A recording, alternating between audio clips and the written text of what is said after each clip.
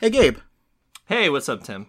We watched the movie Sum of All Fears today, and it got me thinking. What happens when you try to sum up all of your fears on a podcast, but your greatest fear, even more than global thermonuclear war, is doing math in public? Tim, I think you're being super critical.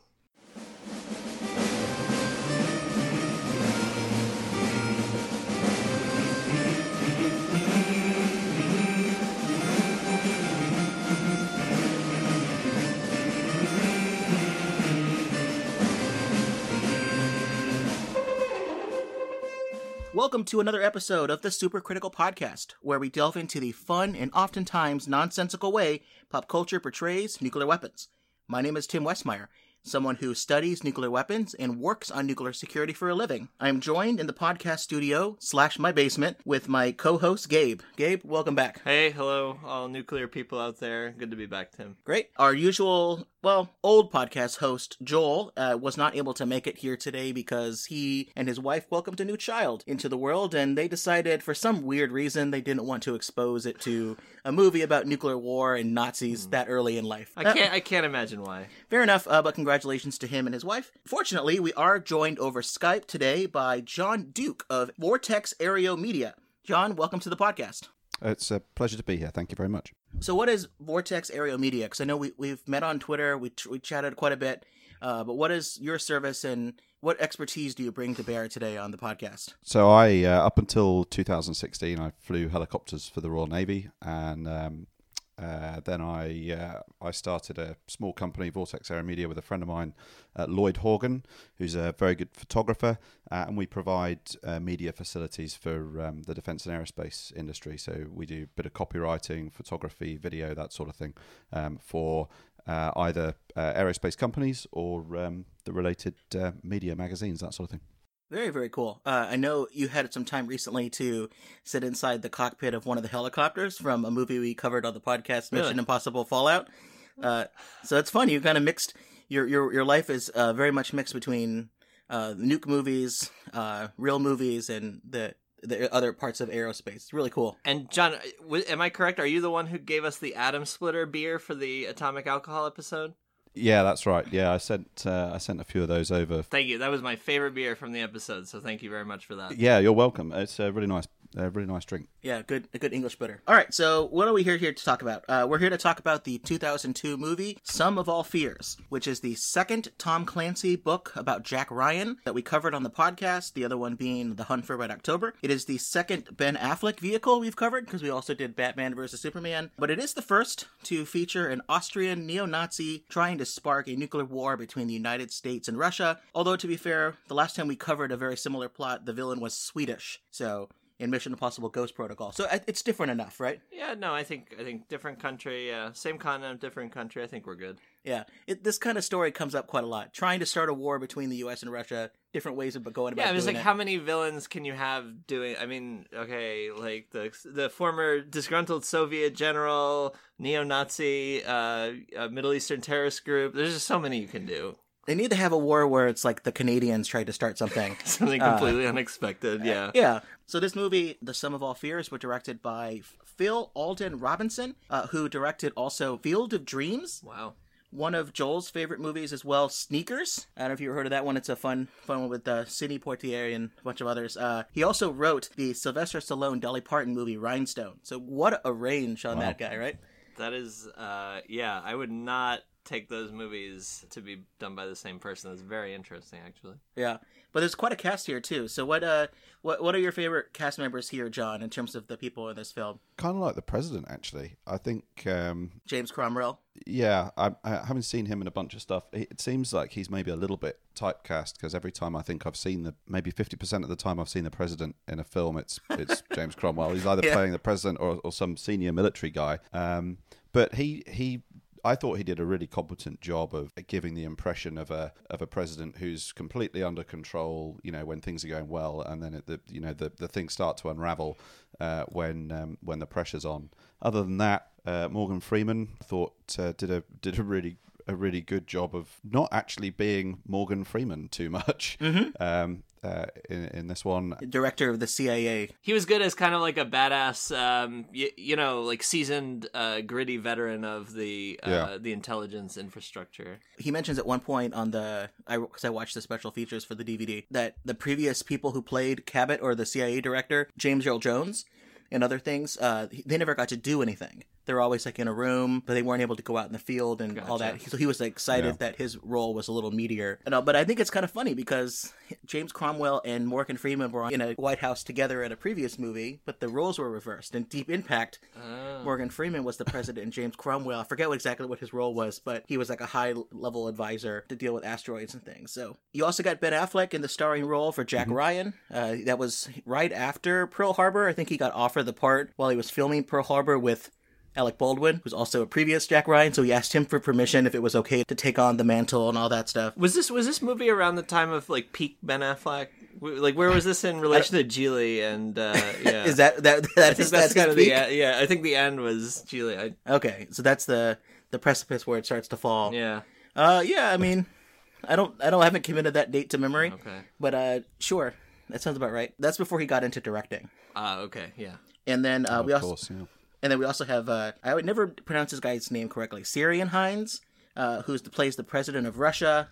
You may recognize him from The King Beyond the Wall in Game of Thrones. Yeah, I thought he was really good in this as well. Yeah, actually. great. And I understand that he learned some of his Russian dialogue in pretty short time. Yeah, like for phonetically, one of the pretty scenes. much. Yeah. There's quite a lot of Russian dialogue in this too, Yeah. so you can't hide it. You can't hide behind a couple of lines. We like the characters here and everything, but what did the audience and critics think of this?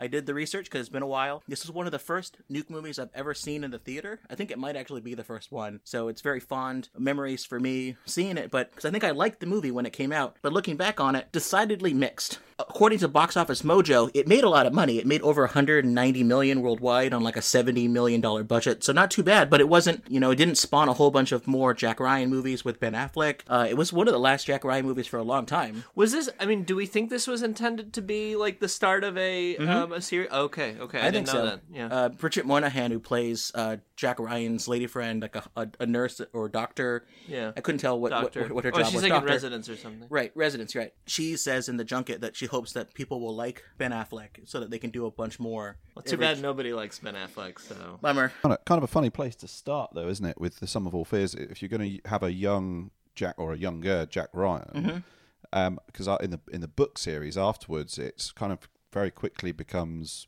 Jack Ryan, in senior government staff and then as the president. And I can't really see Ben Affleck carrying that off as mid-30s, mid-late 30s when he... I guess they would just do a lot more of the early Jack Ryan stuff. I think in the book, I've not read the book, Sum of All Fears, but in the book, he's the deputy director of the CIA when this is happening. Well, I have a couple points on that we'll get to in the plot part of it, but I do like the fact that it's an early Jack Ryan story instead of it just being like after Claire Present Danger or something. Rotten Tomatoes, that kind of brings together all the critics. Only 59% of people that reviewed this movie thought it was good. That's not great. It's not certified fresh. It's rotten. The consensus summary on the website is a slick and well-made thriller that takes on new weight due to the current political climate. I'm not sure if that meant 2002 or 2019. I gotta say, the whole time I'm watching this movie and you see President Fowler and the nuclear codes, and I'm just thinking, holy, you know what? Like, that would be Donald Trump. Like, the whole time, that's what I'm thinking. Remember that when we talk about the two-man rule, when they try to use the nuclear football to launch, because the movie gets it right, the book gets it wrong. Okay. And we'll just remember that little bit of slice of preview when we talk about it later. Okay. They did try to make this as accurate as possible. The producers of the film sought out military and government officials to advise them on the film. One of the people that was helping there was Air Force Liaison Chief Charles E. Davis, and according to him, it was probably one of the most technically correct films in a long time. He's going to say that, though, isn't he? Right, that's his job. The guy whose job is to make it realistic, At least one of the producers, Mace Newfield, said, having such support from government and military added verisimilitude that could not otherwise have been achieved on screen. They at least thought it was pretty accurate, but what do we think? Let's get into that part of it here. That's why we're here, right? Right? We have a little bit of a mix of perspectives. Like me, I live and breathe nuclear policy for a living and think about that stuff at my spare time. I'm on Nuke Map on the weekends. Gabe, you're not into it except for talking to me. Yeah. You have your own regular life. Yeah. And then John is somewhere in the middle, former military, really enthusiastic about watching these kind of films and thinking and talking about them. So really curious to see our different perspectives. Well, and it's good because in the movie, Jack Ryan, he's also former military, has moved on to, well, not really civilian life, quasi-civilian life. So John is a good, I think Jack Ryan's a former Navy guy, right? Marines, I think. Marines, right. Yeah. He seemed better able to get around, certainly in the latter part of the film, than perhaps I would have managed, having been in a helicopter accident. But we can talk about that again. Yeah, I think in The Hunt for Red October, they talk about that he was laid up. He got in an injury coming out of a helicopter, and he finished all of his tests and things while he was in traction. Yeah, right. Yeah, exactly. Crazy. So Tim, you've mentioned a few times that there's this book out there, and I guess before we start all this, spoiler alert: if you haven't read the book, if you haven't watched the movie, stop the podcast, go do that, and then come back and listen to this. But does the movie kind of follow the book largely, or have there been some changes made? So the biggest difference in the book versus the movie, Jack Ryan is much more senior in his career in the book. He's already married. He is, I think, the deputy director of the CIA. He negotiates a peace deal that works over Jerusalem, basically trying to turn it into the Vatican style arrangement, and it works. He brings people together. Everything looks like it's going to be fine, and this arrangement does not really suit well for some people. There is a person who is a high-ranking U.S. security advisor. I forget her actual role, but she's romantically linked to the now widowed president, and she hates Jack Ryan. She hates the fact that he is an upstart, so popular. So she tries to stop the deal. Okay. Convinces President Fowler that Jack Ryan is no good. And also there are Arab nationalists, kind of a Palestinian Front type group, who doesn't want the deal to take place. So they are the ones trying to start a nuclear war to disrupt the peace process. Am I recalling correctly? Didn't they make some changes because of 9/11? Because I think this movie came out shortly after 9/11. I seem to recall, because I was actually a big fan of this movie at the time, and I think they wanted to change the antagonist group from Middle Eastern terrorists to something else that would be more, not maybe strike at people so much. So the movie was released in 2002, but it was written in early 2001. Okay. So it was before all of this. The director claimed it had already been written years before, and it was meant to have Harrison Ford in it. Okay. But then Harrison Ford dropped out. The director dropped out, who had done some of the previous Jack Ryan movies. So they had to redo everything, start from scratch. So it was changed, but the thought was, ironically, that they didn't think that Arab nationalists could pull off an attack like that. Oh, really? Okay. You can't go wrong with using Nazis as a villain, though, can you? Yeah. You're not going to turn off that much of your audience. Right. Everyone hates Nazis. Well, this is we'll get into a little bit later, but they changed it to this rising fascist movements, right-wing political parties in Europe, and they decided that would be the major thrust of everything. A little prescient, a little somebody true. had a crystal ball out. It's interesting. Yep. A lot of the other parts of the movie track. There's a nuclear threat at a Super Bowl. The president is involved. There's other things, but there's other places where it's different. I think we'll get into that a little bit later, but that's the main thrust of it, and then the other scenes have been added from other Jack Ryan books. Okay. As well. But let's get started into this movie. As Gabe mentioned, spoiler warning, if you haven't seen the film, go out and see it. We're going to spoil it because that's how we do it. From the electrifying bestseller by Tom Clancy. The crate was put on a cargo freighter headed for the East Coast. What? And the producer of Clear and Present Danger and Patriot Games. It's Ryan! The bomb is in play! Ben Affleck. Where's the president now? They're taking him airborne. They think it might be the Russians. It wasn't the Russians! Morgan Freeman. It adds up. You just don't like what it adds up to. If you strike against the Russians, you sacrifice your moral authority. We have reason to believe the bomb was the work of terrorists, not the Russians. And if you shut me out, your family and 25 million other families will be dead. The Sum of All Fears. Directed by Phil Alden Robinson. Let's start with the opening text on the screen. Gabe, why don't you read us the background here? All right. 29 years ago, in 1973, a single A-4 Israeli jet loaded with a nuclear bomb takes off during the Yom Kippur War with Egypt and Syria when it looked like Israel would be defeated. It looks like it's either implying that Israel is about to use a nuclear weapon, or at least they're trying to put it into the field to make the other side think that they should back down. It's not entirely clear, but before we even figure that out, the pilot gets distracted by a picture of their family, and they get shot down by a surface-to-air missile. Any pilot would not be looking outside. He'd be looking down at pictures while flying. So, it's always a picture of the wife and kids, isn't it? It does so. Yeah. It's such a well-used trope. Yeah, John, whenever you fly, do you always take that, like, put photographs, put a little collage on the panel for you?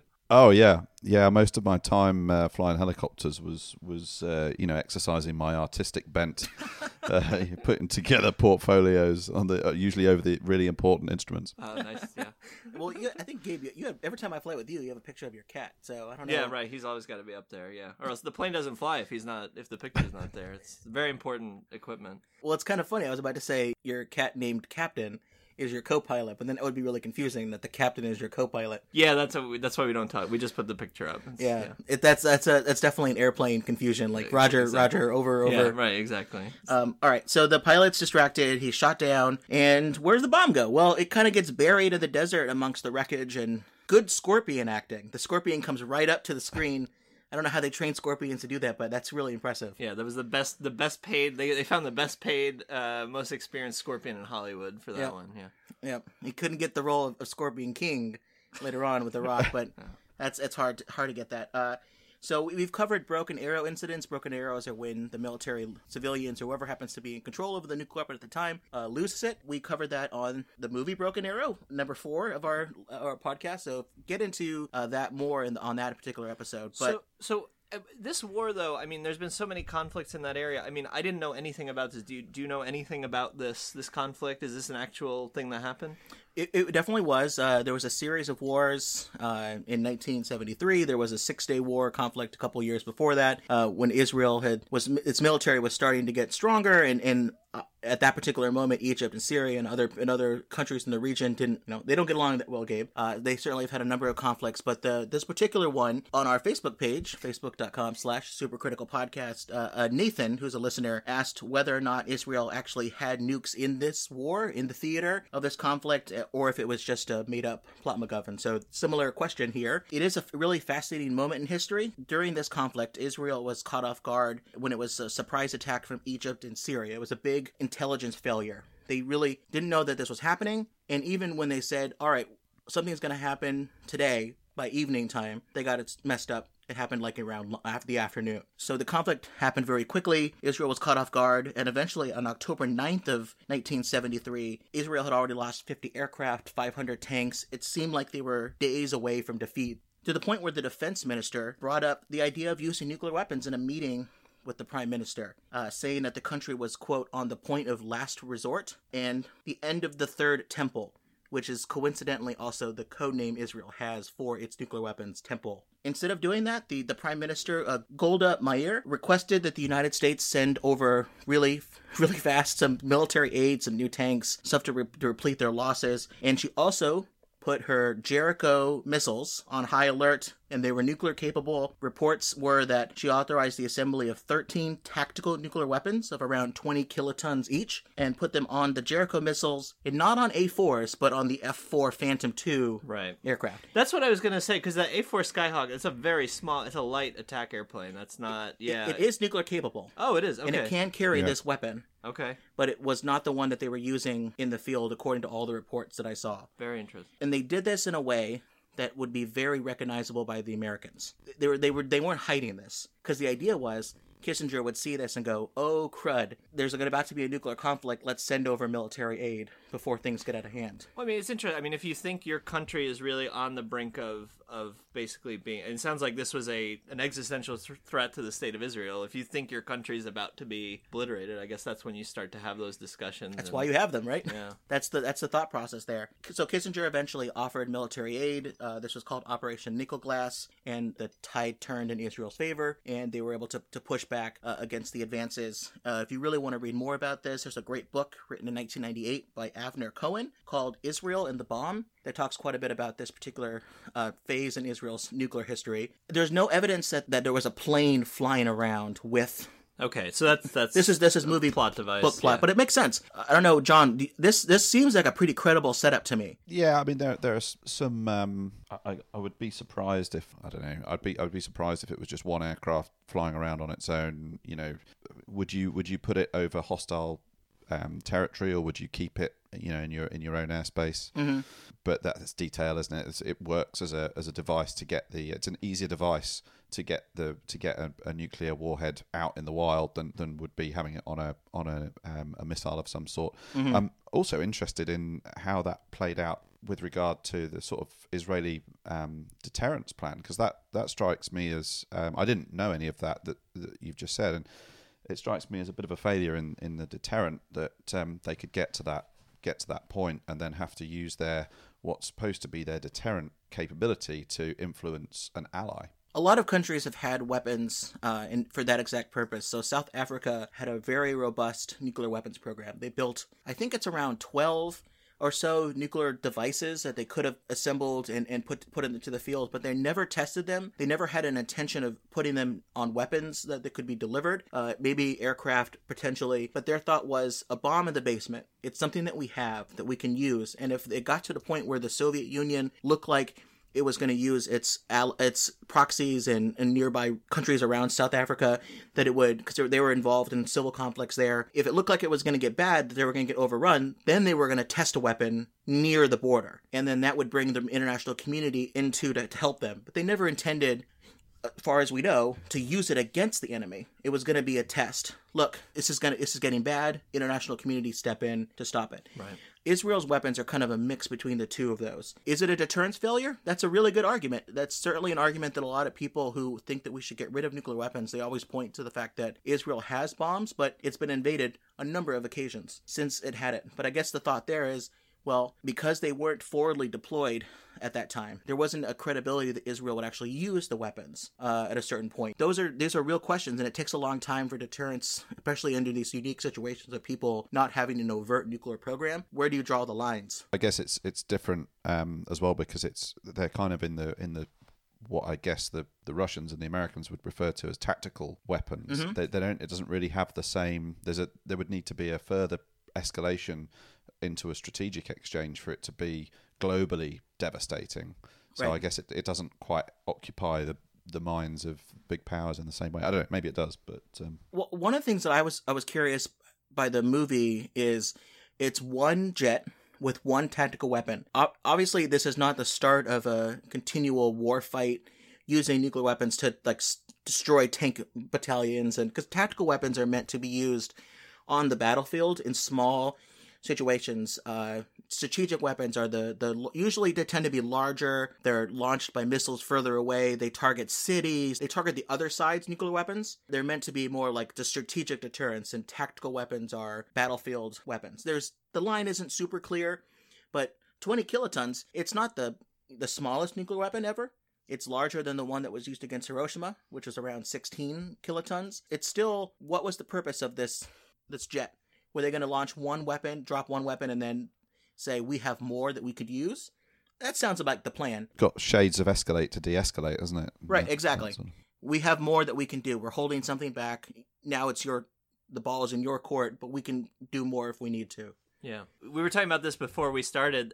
This movie is just full of all these scenes that elicit all these questions, because the movie is so full of these rich details, and you could just pick all this apart for hours. But to me, once I started thinking about this more, if you just watch it on face value, you're like, oh, okay, plane, nuclear weapon, whatever. But then you start thinking about all these questions, like, why is the plane flying so low to the ground? What is the plane going to do? Is it actually going to drop the bomb? All these kind of things you just start thinking about. And it's just an interesting feature of, I guess, a Tom Clancy movie where, you start to get into this stuff. It's a very interesting premise to start the film, because then you're always wondering, well, is this movie going to be about Israel? Is it going to be about the Middle East? No, it's not, because the next scene we see, and I kind of really like the way the movie starts to do transitions, where it starts... It's like a satellite spy satellite photo of where they're going to be, yeah. Accurate spy satellite of the next place we're about to go to, which is called Mount Weather, Virginia. It is a continuity of government location where civilian officials would go to, in the White House, would go to that particular facility to fight a nuclear war, to survive a conflict. There's a couple other locations. Raven Rock out in Pennsylvania is where the Pentagon would go.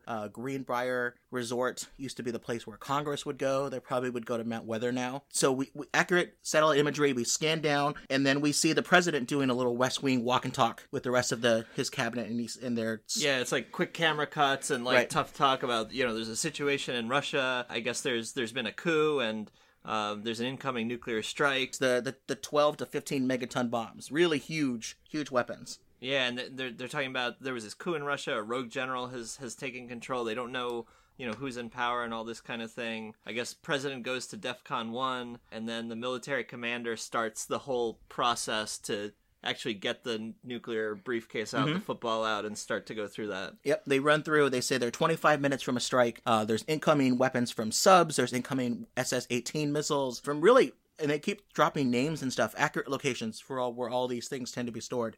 President goes to DEFCON 1. The military commander there says it'll take 1 minute from when the order is given to when the weapons are, I guess, missiles are in the air. They start the process. There's an ID check. Yeah. The president pulls out a card from his jacket and he says, fifth from the top. There's a mention of a 2-man rule, and the national security advisor steps up and does something. He authenticates the order. Yeah. And it looks bad, right? Yeah, it looks really bad. So, John, I'm going to ask you, when you were watching this, did you think this was a real thing that was going on, or did you have some suspicion that this might be a... When I watched it the first time, as far as I can remember, I kind of had my suspicions that, okay, yeah, this is going to be...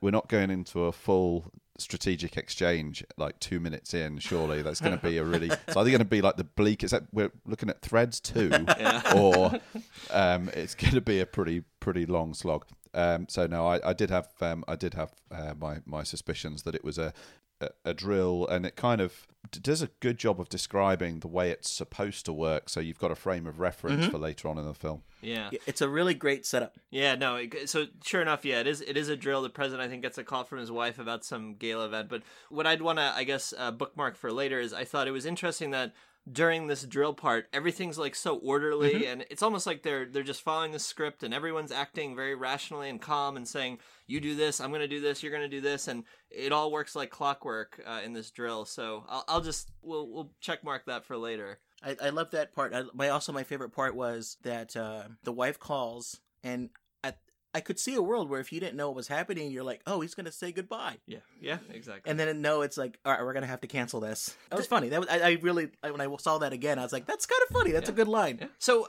okay, does this kind of stuff happen? I mean, will they get the president and everyone together to do this kind of thing on a regular basis? Yeah, absolutely. So we talked about Mount Weather quite a lot on a recent podcast episode that we did about Madam Secretary, the TV show with Tia Leone, where she's the Secretary of State. So if you want more about that, go check that episode out. This process, these drills, they actually get pretty good in the movie. Not the book, but the movie. These drills happen quite a lot. It's one of the last thing you do as a civilian before you become the president. Usually this is done at Blair House, which is a place right next to the White House where the presidents tend to stay before they are inaugurated. The military comes in and they run through the drill and they say, here's what would happen. Here's how you use the deterrent, because otherwise, if they don't know what they're doing, Russians or whoever could start a war on the first day as soon as they're inaugurated and have the power. Do you know, do new presidents get any?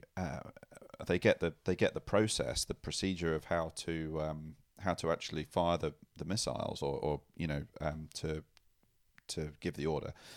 Do you know if they get any, like a primer on nuclear strategy, nuclear thinking, and how these things actually function and what the effects are? Because I was going through a phase of training when President Trump was inaugurated that focused a lot on international relations and everything else. One of the concerns was, here's a guy who's out with everything else. He's never served in government before. He's probably not been exposed to these issues and the real horrible facts about how these things work. I'm sure he's seen the movie, so it's probably fine. Yeah. Do you know if they get if they get anything like that, or is it just well, you're the president now, so it's kind of your call, but you can launch the nukes at any moment? So I remember when I was reading an old Bob Woodward book, I think about the Bush White House. They talked a little bit about the training that goes on after election, but before inauguration. And they do receive a crash course on a lot of stuff, including strategic deterrence issues and things like that, war fighting. They're not given the drill on how to use the weapons until they're almost inaugurated, but they're given the information. A crash course. It's one of those things. Obama wanted a lot of information. So he got a ton of briefings on Pakistan, on North Korea, wars in the Middle East and Afghanistan. I don't know. I haven't read the latest Bob Woodward book, so I don't know how much of that Trump got, because he was going through a lot of other issues at the time. I think it's one of those things you get it when you want it. Okay. I'm not sure if he's done one of these Mount Weather drills, but they do those things quite a lot. They'll run through war fighting things, and sometimes they bring the principal in, other times it's other people that'll be in the room. The rest of the drill looked pretty good. Some things that we see, the card that the president brings out, it's called, nicknamed the Biscuit. It is a list, it's like a baseball card sized card with a list of codes, and the president has to know which of them are real and which of them are decoys. That is the most important thing. You pull out that card, you say the fifth from the top, and you read. Normally you read it, but I guess if the guy's in the room, you can just say fifth from the top. And that is the code that says the president is who they say they are. Gotcha. And that's kind of it. That's all you need to launch an attack. The two-man rule, the way it works in reality, is the president issues the order. They need someone on the other side. Usually it's the Secretary of Defense, but it can also be the National Security Advisor, the Secretary of State down the line, has to say, yes, this is the president. This is a correct order.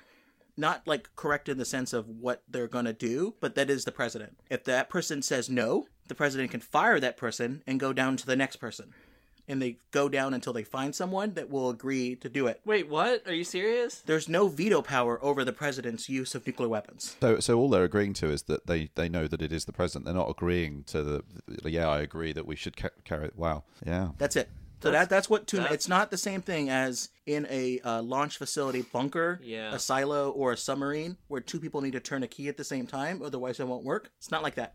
That's very interesting. No, and I thought it was a check on, you need somebody else to confirm the decision and, a check on the president's power. There's no check. The only thing you can do is you can refuse an order, but that's not the system. That's the system breaking down. The rule is that you need a second person to authenticate that the president is who they say they are and that the order is correct. Well, thank you, Tim. Every time I come on this podcast, I'm usually not able to sleep for a week. So I thank you for well, that's the whole thing. For achieving that objective again. Now, there is stuff in the news the last couple of weeks where some people have said that because now the Secretary of Defense has resigned, Jim Mattis, and there are reports that said that he inserted himself into the process and said, do not let the president receive an order that there's an incoming strike and let him decide to actually launch without calling me, because I will do something about it. Wow. That's what people have said that. No one has come out and said that that's correct. It's mostly just rumors and things like that. If they did that, it would be one of the biggest destroying the rules of civilian military relations ever. That I can think of in terms of the use of nuclear weapons. Yeah. So it is in the news, but it's not the way it's supposed to work. So it would be a usurping of the policy. One more thing here is I love certain things in this movie. One of them is the nuclear football is way more realistic than other films because it's just a fancy telephone. There's no wire sticking out of it. There's no biometric put your hand on it and it scans, or there's no video conferencing or flashing lights and things. It's basically a telephone. There's no red button. There's no launch button on these things. It's just a communication device that allows the president to talk to the National Command Authority. So they're very accurate there. I like that quite a bit. Usually in the briefcase, there's the phone. There's an options book, a nuclear attack options book that they can flip through in case they need to remember what the codes are, like what type of strike plan they're going to do. And there's also usually a line of succession document and a list of sites for them to go to, continuity of government sites. They mention in the movie and in the book that it takes 1 minute from when the order is given before missiles are in the air. They may not have known that at the time, but it's actually closer to 4-5 minutes between there. Usually it's considered to be 4 minutes, which is important when you're talking about a 30-minute window from when missiles are launched to when they land in the United States from Russia. It's shorter if they're subs on the coastline of the United States. 30 minutes. So the difference between 1 minute and 4 minutes is really a big deal when it takes like 15 minutes to confirm this incoming strike. You have to wake the president up if it's nighttime. Yeah.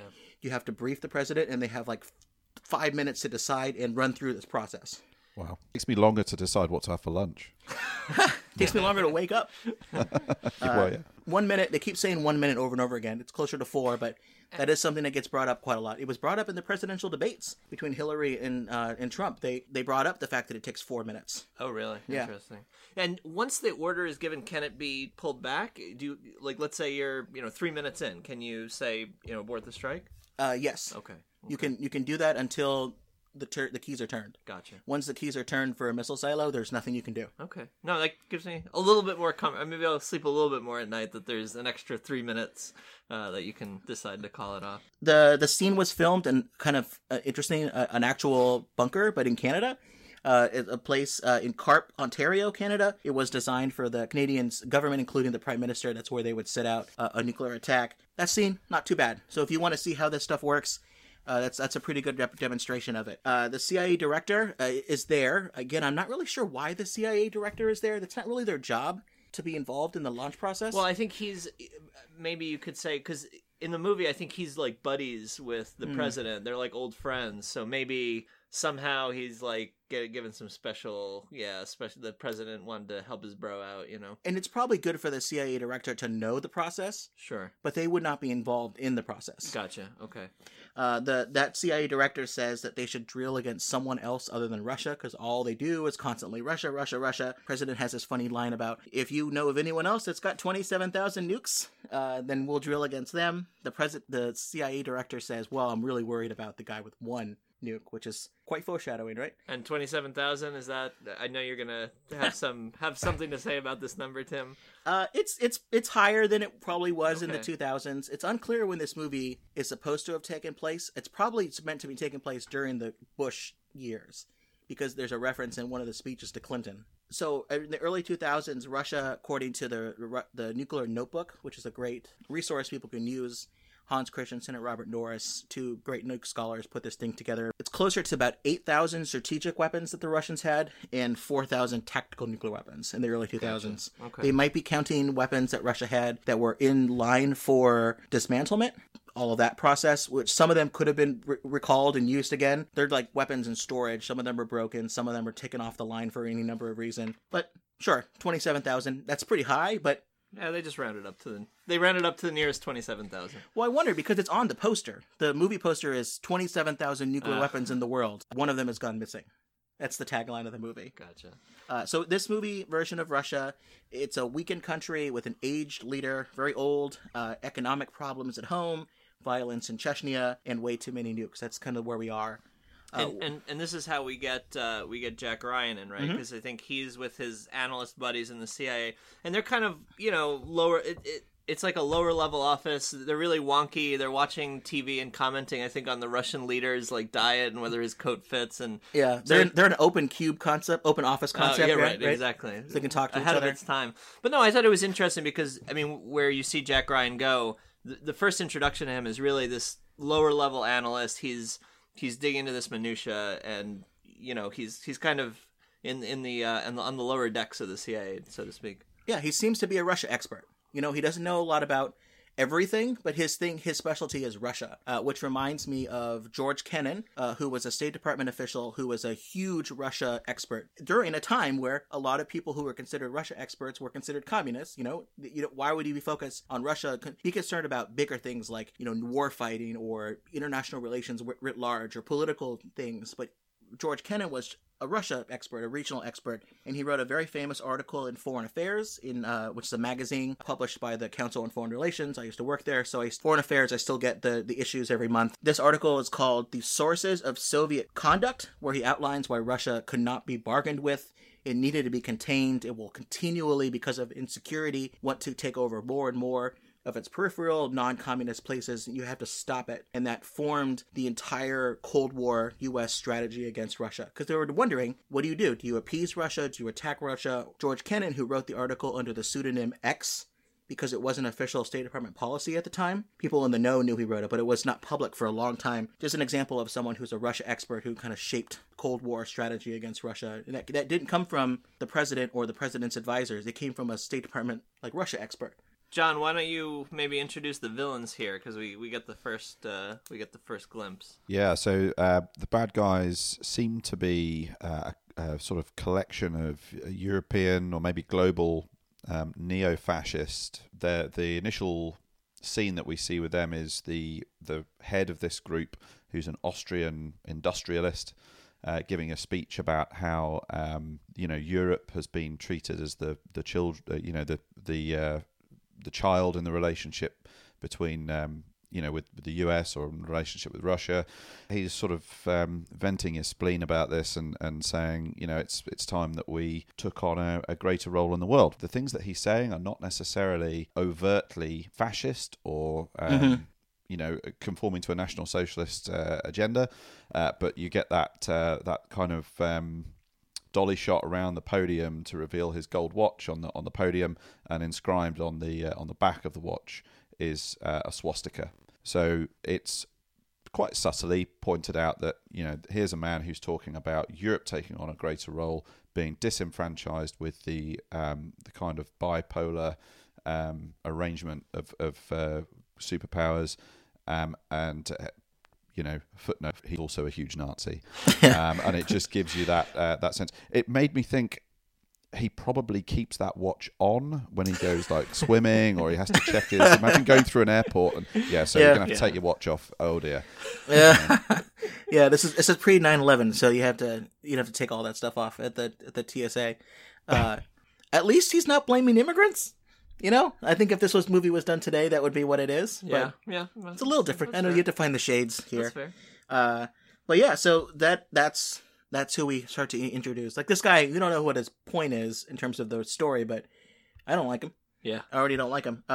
So let's cut back to the desert. Gabe, why don't you handle this one? Remember that bomb we talked about from 1973? Well, it's back. Okay. There's some dudes out in the desert, I guess looking for treasure. They had their metal detectors out, and they came across the bomb from the plane that got shot down. They don't know what it is. They say, oh, this looks like a bomb. One of the guys says, oh, this is crap. Let's just get out of here. And the other one's touching it, and he puts his hand inside the panel and says, oh, it's warm. What could that mean? And, we all know that this is the nuke, and I guess the idea is that they really have no clue what this is. They want to sell this for money, but they don't know what they've come across. And plutonium is warm to the touch because it's undergoing spontaneous fission. You can hold it, and it's not searing, but it's warm. Well, there was that line. Later in the movie they show these nuclear technicians, and the one takes out the plutonium sphere, and he's like, the warmth of plutonium, plutonium decay. Well, I don't know. I've never touched a nuclear bomb before in my life, but I imagine that the warmth does not come through all of the metal casing and the sphere, the other bomb parts, the conventional explosives that are around the core, and it's noticeably different than the desert, right? The bomb's hot. It's in the desert. Right. But anyway, so I think it was at nighttime. Maybe that's why. Yeah, maybe. Then we cut to President Zorkin, who was the old-aged leader, and he's talking about fake news and why people are talking that his health is not so good. He's very robust for his age, and then just collapses due to poor health. And this is how we get Jack Ryan into the game, really, because I think through this it comes out that there's a scene Jack Ryan's with his girlfriend Kathy, and we talked about this before. This is where this is maybe where they lost some stars on Rotten Tomatoes. Tom Clancy's not great at writing, pillow talk. He should stick to. I don't know. Did he write this movie? I imagine maybe not. Yeah, because in the book he's already Jack Ryan is married. Yeah, sure. He's accused of having an affair. He's at that point of his relationship already. They're kind of cuddling, and he gets a call and says, "I got to run." she's like, well, what does a historian have to do? So clearly he's been lying to her. He's been covering up his job. But I guess, he gets called in because they're like, oh, you wrote this paper. This guy that you thought was going to be next to be the leader of Russia, Alexander Nemerov, he's actually the latest guy. And we need you to come to a briefing right away. And I mean, really, you have this lower level guy, Jack Ryan, and the CIA director basically grabs him. It's like the top dude saying, I need you for a briefing now, on Capitol Hill right away. He's not dressed for it? Yeah, no, he doesn't have a tie, so they have to steal a jacket from somebody, and William Cabot is briefing him along the way, saying CIA director, yeah. Yeah, saying don't say anything stupid, just talk when you need to, blah blah blah. They finally get into this briefing, which it's like a super briefing room. It's not like a traditional congressional hearing or Senate hearing, but it's in this like glass case that becomes opaque when everyone walks in, and there's like no sound leaking. So that this is like the top level. Now, this is outside of my area of expertise, but there are places called SCIFs, Secure Departmental Information Facility. That's not what it is, but something along those lines, where there are facilities like this where you're allowed to read and receive briefings on classified information. Okay. Congress has one. The White House has a couple different places where you can do this. Yeah. No. It was cool. And during the briefing, the CIA director, William Cabot, he's very calm and composed. Jack Ryan's kind of sitting in the back trying to like whisper to him, and he kind of says, you speak when you're told to speak. Yeah. Sir, Nemerov's just saying what he needs to say to get the hardliners off his back. If we leave him alone, Russia will stabilize. If we push him, all bets are over. When I asked for your advice, I didn't mean that you should actually speak. Yes, sir. Mr. Cabot. I think the scene ends with like, welcome to the CIA sport, because he knows about some detail of his personal life. Yeah, and he knows about Kathy. Yeah, he knows about Kathy. So it's kind of, and this is like through the movie.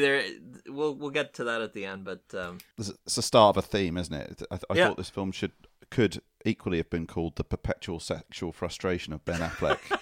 Because he's just every time something is about to kick off, he's either in bed or in some other slightly compromising, but hopefully getting more compromising situation, and it's dragged away by the CIA for more important stuff. Yeah, the big thing is that Congress thinks that the new president is a hardliner who will invade Chechnya and will be a problem for the United States.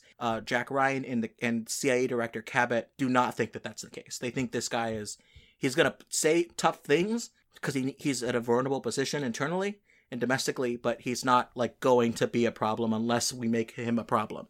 Yeah. So let's cut back to a lot of cuts, a lot of fast changing scenes. Yeah. We'll cut back to a tent where there's an arms dealer from South Africa who discovers the bomb. I guess they must have made a phone call because I think this guy is based in Damascus, Syria. So this South African, he's part of this neo-fascist group. I think he's just a dude. He's an arms dealer guy. Okay, so he's just So I'm sure. So he realized it's a nuke. He's watched a movie or two. He's a podcast listener. He realized this is a nuke. And he says to the scrap dealer, "It's like, this is junk. It doesn't even work. But $400. How about that?" And like dumb negotiators, the other guy's like, "Okay, yeah." Well, $400. Probably a big deal. A real point of realism. The guys are. I think they're in the book at least. They're Druze farmers. So if they're used to scratching around in the desert, pulling stuff out and getting a good rate for it, the chance of him just nodding along and oh yeah, thanks very much, $400, wow, yeah. The South African arms dealer says there was a lot of fighting in '73, right? Do you remember about an airplane, an A4 that went down?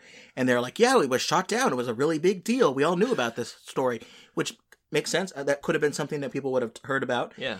And then he realizes, I've heard a story about a nuclear weapon that went missing. Yeah, right. This is what this is. The South African arms dealer is really good because at some point the farmer mentions that he lost his son in the fighting, and the arms dealer is like, "This is junk, but in honor of your son, I will give you $400." Right. Yeah. Oh, that is, this guy's a bad guy. So the guy goes back, the arms dealer, he goes on Craigslist or something, and I think he's on the dark web. He's on the dark web. He emails the guy, the turns out to be the Austrian industrialist, and says, "I found what you were looking for. It's an Israeli-made Mark 12 fission bomb, and I'll sell it to you for $50 million US." And the guy, you can see I think the Austrian's on the other end, and he's like smoking a cigarette, drinking port. I don't know what he's drinking. Pure grain alcohol and rainwater. Exactly. And he agrees. So a little bit here, the Mark 12 or B-12 is a U.S.-made nuclear weapon. It was retired in the late 1950s. So it's kind of interesting to see that it's involved in fighting later. I think that it's implied that the U.S. gave Israel the bomb design, or at least the plutonium. It's a U.S. bomb. It's dropped by an airplane. It's a gravity bomb. It will go off when it reaches a certain altitude. That's kind of how the trigger will work on that.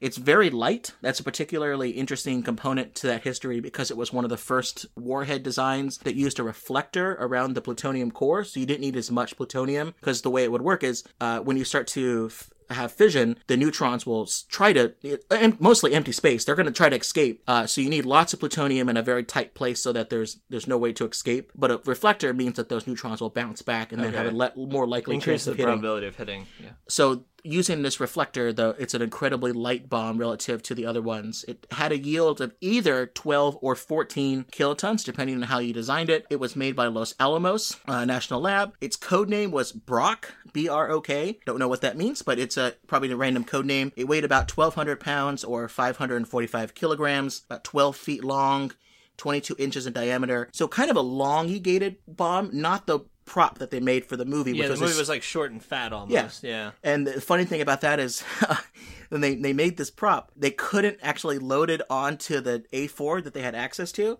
It was too heavy. So they had to CGI in the bomb while the plane was flying. Oh, really? Yeah. So this is like 2000s era CGI. So they had to matte paint the CGI onto, not matte paint, but they had to paint on the CGI for the bomb when it was flying. That's interesting. Because it was too big for the actual plane who could carry a real Mark 12. People's envision of like what a nuclear bomb looks like, it probably is like a Fat Man bomb and not an elongated missile, which just looks like a missile, right? Or a dropped bomb or something. So I think the next part of the movie I found super interesting, actually. This is all about an inspection, a nuclear inspection in Russia. And I guess earlier in the movie, William Cabot, the CIA director, says he wants to go personally. And I guess because of Jack Ryan's influence, he brings him along. So there's a scene of them on an airplane. And Jack Ryan has to call his girlfriend from the plane to cancel their dinner date. And there's this great scene. William Cabot says, tell her who you work for. Tell her what you're doing. He's like, hello, Kathy. I can't make it. Where are you going? I can't tell you that, Jack. Tell her where you're going. In fact, tell her who you work for. She'll be impressed. I work for the CIA, and the director asked me at the last minute to come with him to Russia to do a nuclear arms inspection. That is so lame. Hello? She like hangs up. She's like, that's lame. Like, screw Just you. another like, opportunity for the CIA to screw over his relationship. There you go. Yeah, there's strike two.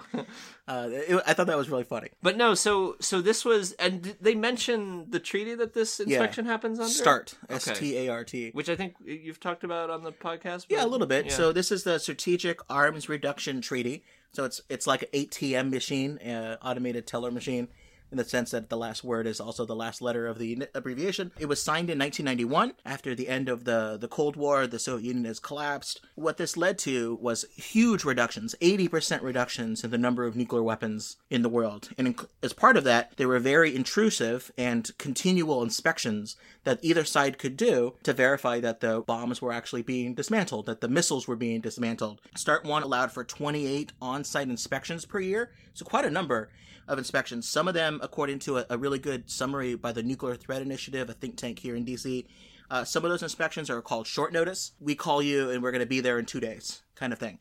So that you can't hide information that fast. Tests about the baseline data, data updates, reentry vehicle tests, things like that. But there are also planned ones that are on a more regular schedule. And these are things like verification of the technical data that's being shared between the countries about their bombs, and the right to observe the elimination of missiles and other facilities, things like that, which is what they're on here. A little bit of history. In the first 7 years of this treaty, when these reductions were taking place, the U.S. conducted 335 inspections and Russia did 243. There were data exchanges about the types of weapons, the locations, their movements. All this stuff was shared, which was a really incredible asset for the military, because otherwise the military has to do worst case planning. We don't know how many you have. We don't know where there are. We need more weapons so that we can account for errors in our intelligence. But if this information is shared and verified, they can have significant reductions on their own side. That's kind of why arms control is so valuable as a tool. If you can verify it, it's pretty powerful stuff. This treaty expired in 2009 and was replaced by the New START treaty. A new start. Yeah, a new start. Would the CIA typically be, because this is like, that's what was a weird thing to me. The CIA director, the top guy at the CIA, is personally going on this inspection. Is that something you would expect?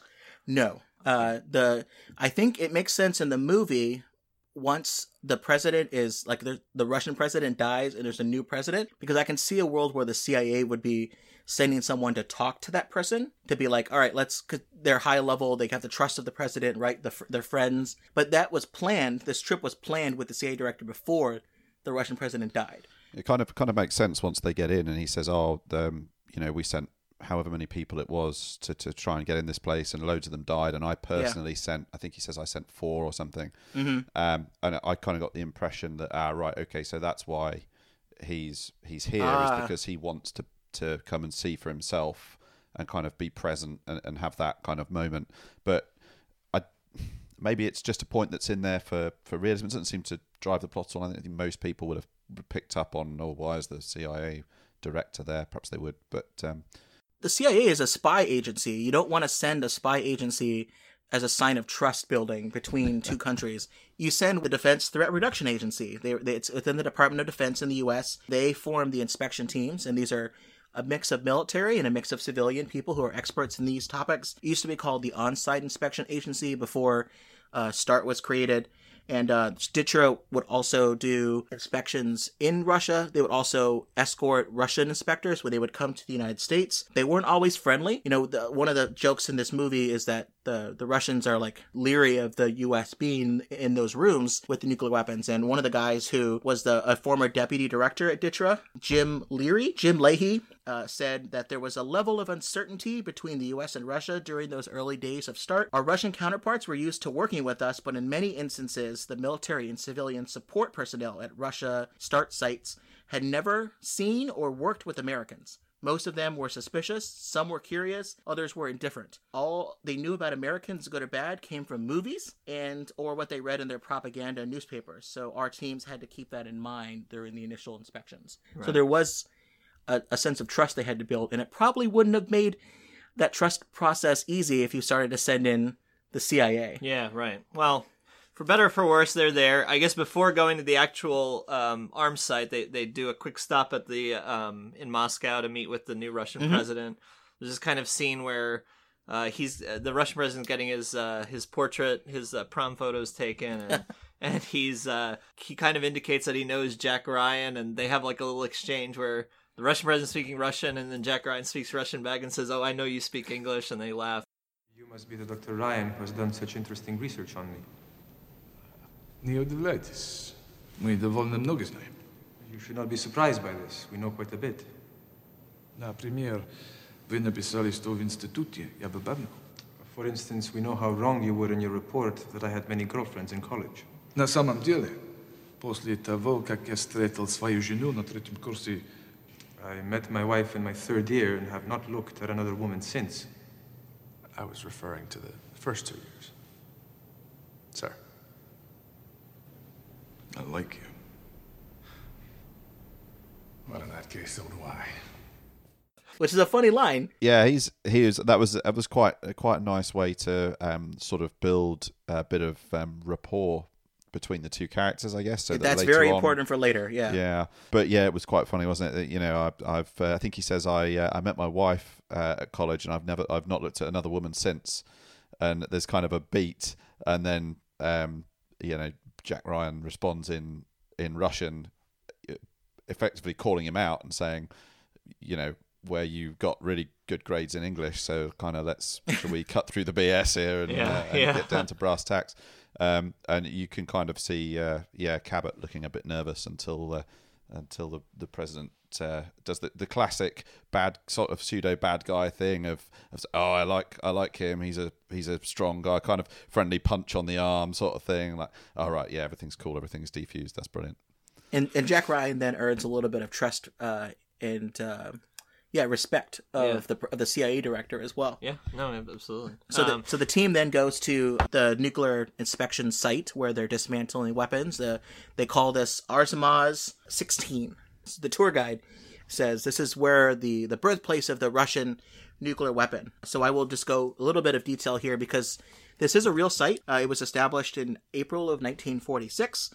Its mission was to design and produce nuclear explosive test devices as well as to produce a deliverable bomb. And Russia, their first weapon, their atomic weapon and their hydrogen bomb were designed there. This was really referred to as the Russian Los Alamos. And funny enough, after the end of the Cold War, those two cities, Arzamas 16 and Los Alamos, became official sister cities. Really? Yeah. Wow. In 1993. Because there's exchanges, scientists like to talk to each other. Even during the Cold War, the United States and the Soviet Union had lots of experiments together. Scientists tend to want to work together for the purposes of science and not always considered each other like antagonists. One of the kind of interesting things about this place as well, it was renamed since 1995. It had another name, but it became Sarov, Sarov. It's no longer called Arzamas 16, but maybe the people who work there, old habits die hard kind of thing. We see scenes of missile warheads being dismantled and taken apart. This is true. Arzamas 16 was one of 4 what are called serial production facilities in Russia where you assemble and disassemble nuclear weapons. Around the year 2000 is when those there was only 4 of those, and Arzamas was one of them. Its specialty was to manufacture, refurbish, and dismantle the warhead physics package. You mentioned earlier that the CIA director says that he tried to get into this site with spies before, but they were all died. Westerners, though, did visit Arzamas in October of 1990. There were a lot of joint experiments and engagements since then, so it wasn't the first time that anyone had gotten there, but he probably is meaning a spy who would work there and gain intel, and they caught the person and killed him, all that stuff. I think the most important thing here is that Jack Ryan was looking at the manifest, and he says that According to this, there are 17 senior scientists on duty today. I only count 14. There's 3 scientists missing that are supposed to be there. There's an old hand Russian guy who they joke that he's been around since the Cold War. He knows where all the bodies are buried. He probably buried some of them himself. And he has a document that says, one of them is out sick. The other one on vacation. And then the third one died in a car crash. And yeah, actually, it's a little suspicious. When they're on the plane ride home, Jack Ryan's talking to the CIA director, and he's like, nah, they have no idea where these dudes are. They've gone rogue, and we don't know where they are, so... we also see a scene where the arms dealer is putting the weapon on a cargo container going somewhere, and he's smiling. So the bomb is in movement. It's going somewhere. Does quite a lot of smirking, doesn't he, the arms dealer? Lots of smirking. Got a pretty good smirk. He's got a good leer. Yeah, exactly. A good smirk. So the pieces are kind of coming together. We have, the bomb's been now identified and, is moving somewhere. We know that there are these missing scientists. We know that Jack Ryan's on the trail. So things are starting to come together here, building up the plot a little bit. I thought it was... this is a nice time where they bring in John Clark, one of my favorite parts of this movie, because he's such a badass dude. Played by Liv Schreiber. Yep. And basically, he's like the one of the field guys from the Tom Clancy universe. And I guess in this movie, he gets moved to a desk job. William Cabot, the CIA director, says to him, hey, I need you to get back out there, 3 Russian scientists are missing. I need to know where they are. Put on your jersey one more time. You need to go out and find out what's going on here. Where are these scientists? And he doesn't want to because he knows this is wet work. He knows there's probably going to be some killing involved. Yeah. Quite funny how Cabot is basically giving away all of his sources to this junior analyst. Like you said, on the jet, they're coming back across from Russia. And he says, these are the 3 guys, and we know they weren't where they. The story doesn't add up. Jack Ryan says, I'm dying to know I'm dying to ask you how you know that. And instead of just sort of raising an eyebrow and going back to his business, the director of the CIA says to a guy who, I'm assuming he's been vetted, but certainly, this has got to be like really high level stuff. Not only says, actually, I've got a guy and he's at the top level of the Russian government. This is his code name. He turns the laptop around and says, look, here's my message history, just in case you don't believe me. Well, doesn't he say something too, like, he shares stuff with me, I share stuff with him? I share stuff with him. Isn't that treason? Like, you're not supposed to be doing that. Yeah. That all goes, that just like, oh, right, okay. What in-flight movie shall we watch? It doesn't seem to get a mention, but it is important later on. So. And this guy is codenamed Spinnaker. Oh, yeah. right? Spinnaker as an as in the front sail on a sailboat. Yeah. Oh, whenever you see a sailboat with that big sail in the front, yeah, that you can put on, that's a spinnaker. Because he goes where the wind goes. I guess so. Yeah, interesting. I'll say here that I'd love another thing about this movie is that there isn't just one missing rogue scientist who can do it all. Like in Mission Impossible Fallout, where there's like one Norwegian scientist who knows everything you need to do. You give him some nuclear material, he can make a bomb. Because that's not really how it works. Most people have specialties. This information is purposely compartmentalized, so not everyone learns how to do everything. Someone, I'm sure you could learn it if you wanted to, but it's hard. There are 3 missing scientists that each have different specialties. One knows things about detonation, so probably conventional explosives. One knows about the bomb physics package, the plutonium package, and another one is math, right? There's some reference to he does the calculations. I love the fact that there are 3 scientists that split this up, because in most movies it's just one. Yeah, just one dude. And this is really the worry, is that these scientists would get pulled away, what's called brain drain, when they no longer have high-paying jobs because the Soviet Union collapsed. There was a number of initiatives the United States did to stop that from happening, giving them civilian jobs, trying to find ways for them to be able to continue to have good incomes. There was this initiative called the Nuclear Cities Initiative in the late 90s that was trying to transform these cities like Arzamat 16 into civilian research, engineering, manufacturing centers of excellence, so that they would continue to exist instead of just like collapse and then go start working for Libya or Syria or North Korea or something. Right. One of the things I was wondering was why, if these scientists were leaving, why they maybe didn't steal plutonium or a working bomb from their facility. Maybe because it was guarded really well or something, but this was really a concern because Russian press in March of 1993 reported that 11 kilograms of uranium-238 were stolen from Arzamat 16 Nuclear Research and Development Center. Never confirmed, but the Russian reports were about that this was happening. So I was wondering why, in this world, if this South African arms dealer has these guys on speed dial, why he didn't just ask them to steal plutonium like in their pockets or something. Maybe it was just fake news, so yeah. Right. Yeah, exactly. But something interesting. It's nice that they went to the effort to get, representative locations and to really go into, because there's, for most people, this level of detail is the sort of thing that you wouldn't get in a film that has this kind of action, like right. one or two main characters. I think it's really cool that they went to the detail, not only of finding, what the name was, but inserting all these details and getting even down to the location. Whether when they go there, it's all it's really snowy and I think the film is set in like February, not far from Moscow, so it's all pretty realistic stuff. I like that.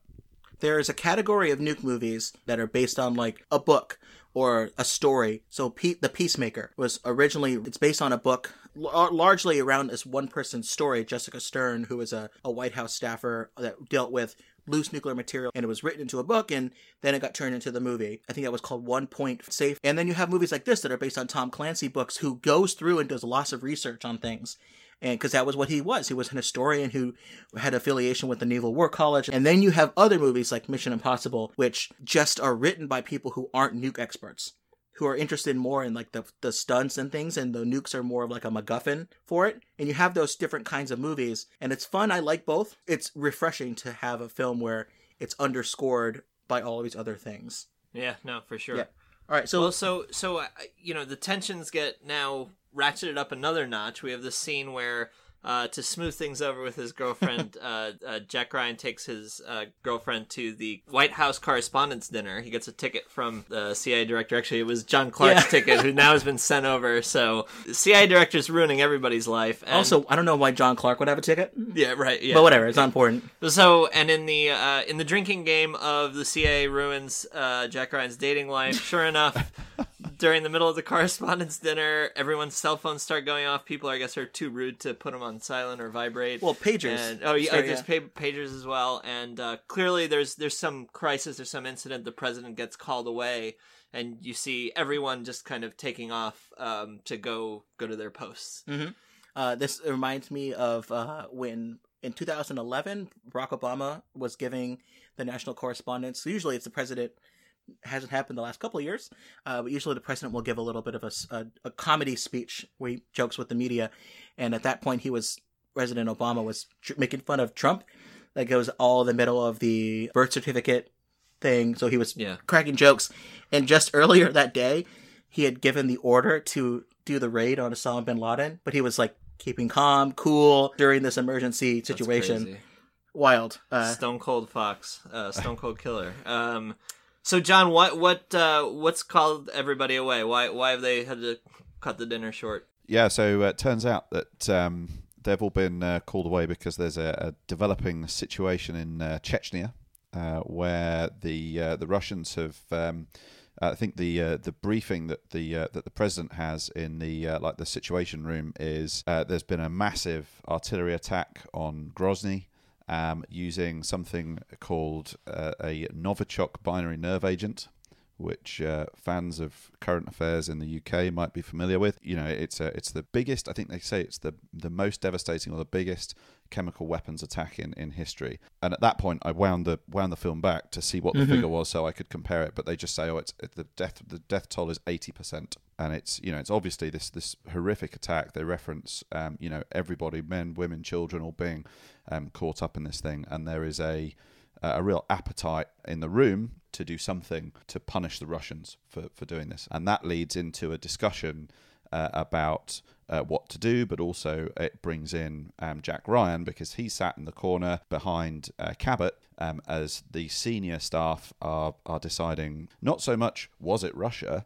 but because Russia really at this point, certainly as far as we're concerned in the information we've been given in the film, are the only ones with skin in the game in Chechnya. It's like, right, what are we going to do? How are we going to punish the Russians? And they talk about, off the top of my head, I think they talk about getting Chechnya diplomatic recognition as a sovereign state, but not full diplomatic recognition, and then get them to call in peacekeepers, and the Americans will send the peacekeepers.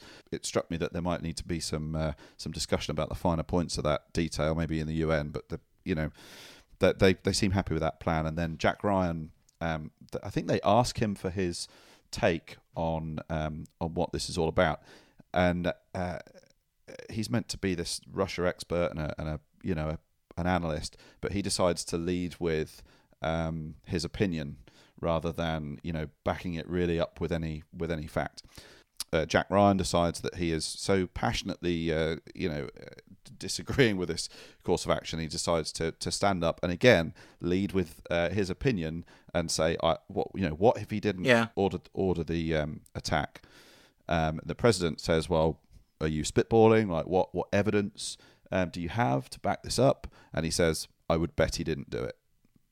Which is maybe the sort of evidence that more recent presidents are used to dealing with, but it doesn't go down too well in the room. The president says, senior staff remain behind, everyone else get out, and we're gonna carry on talking about the nuts and bolts of this thing.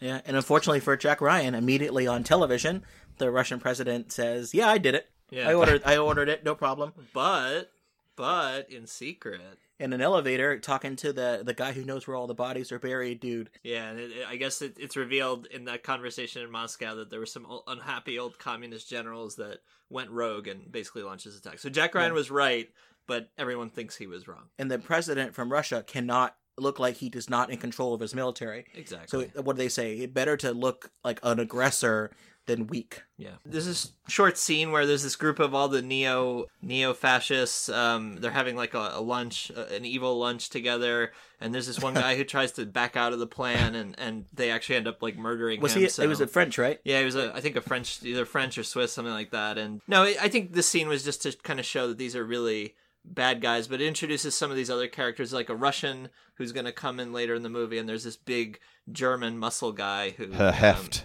Herr Heft. Great name. Great, yeah.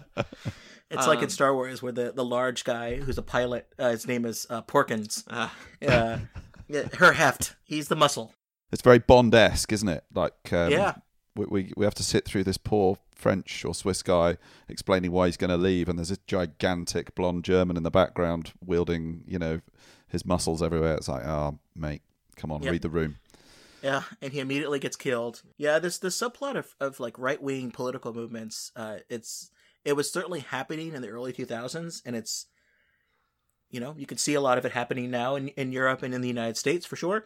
It's kind of scarier. It added an additional level of analysis and I guess, relevancy for some of all fears. I think it is worth a rewatch, just in the current times for that reason.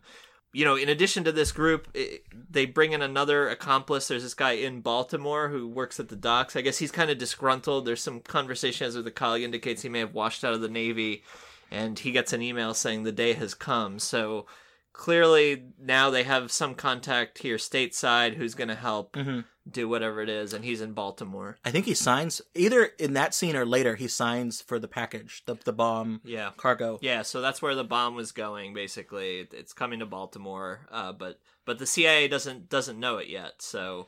Nope. All the CIA and the U.S. knows is that the Russians, they haven't moved their tanks around too much, because I think there's this discussion amongst the CIA analysts that if they were to move the tanks, they know that the only way that the United States could stop that, because the Russians have so many tanks, is with tactical nuclear weapons, and the Russians wouldn't want that to happen.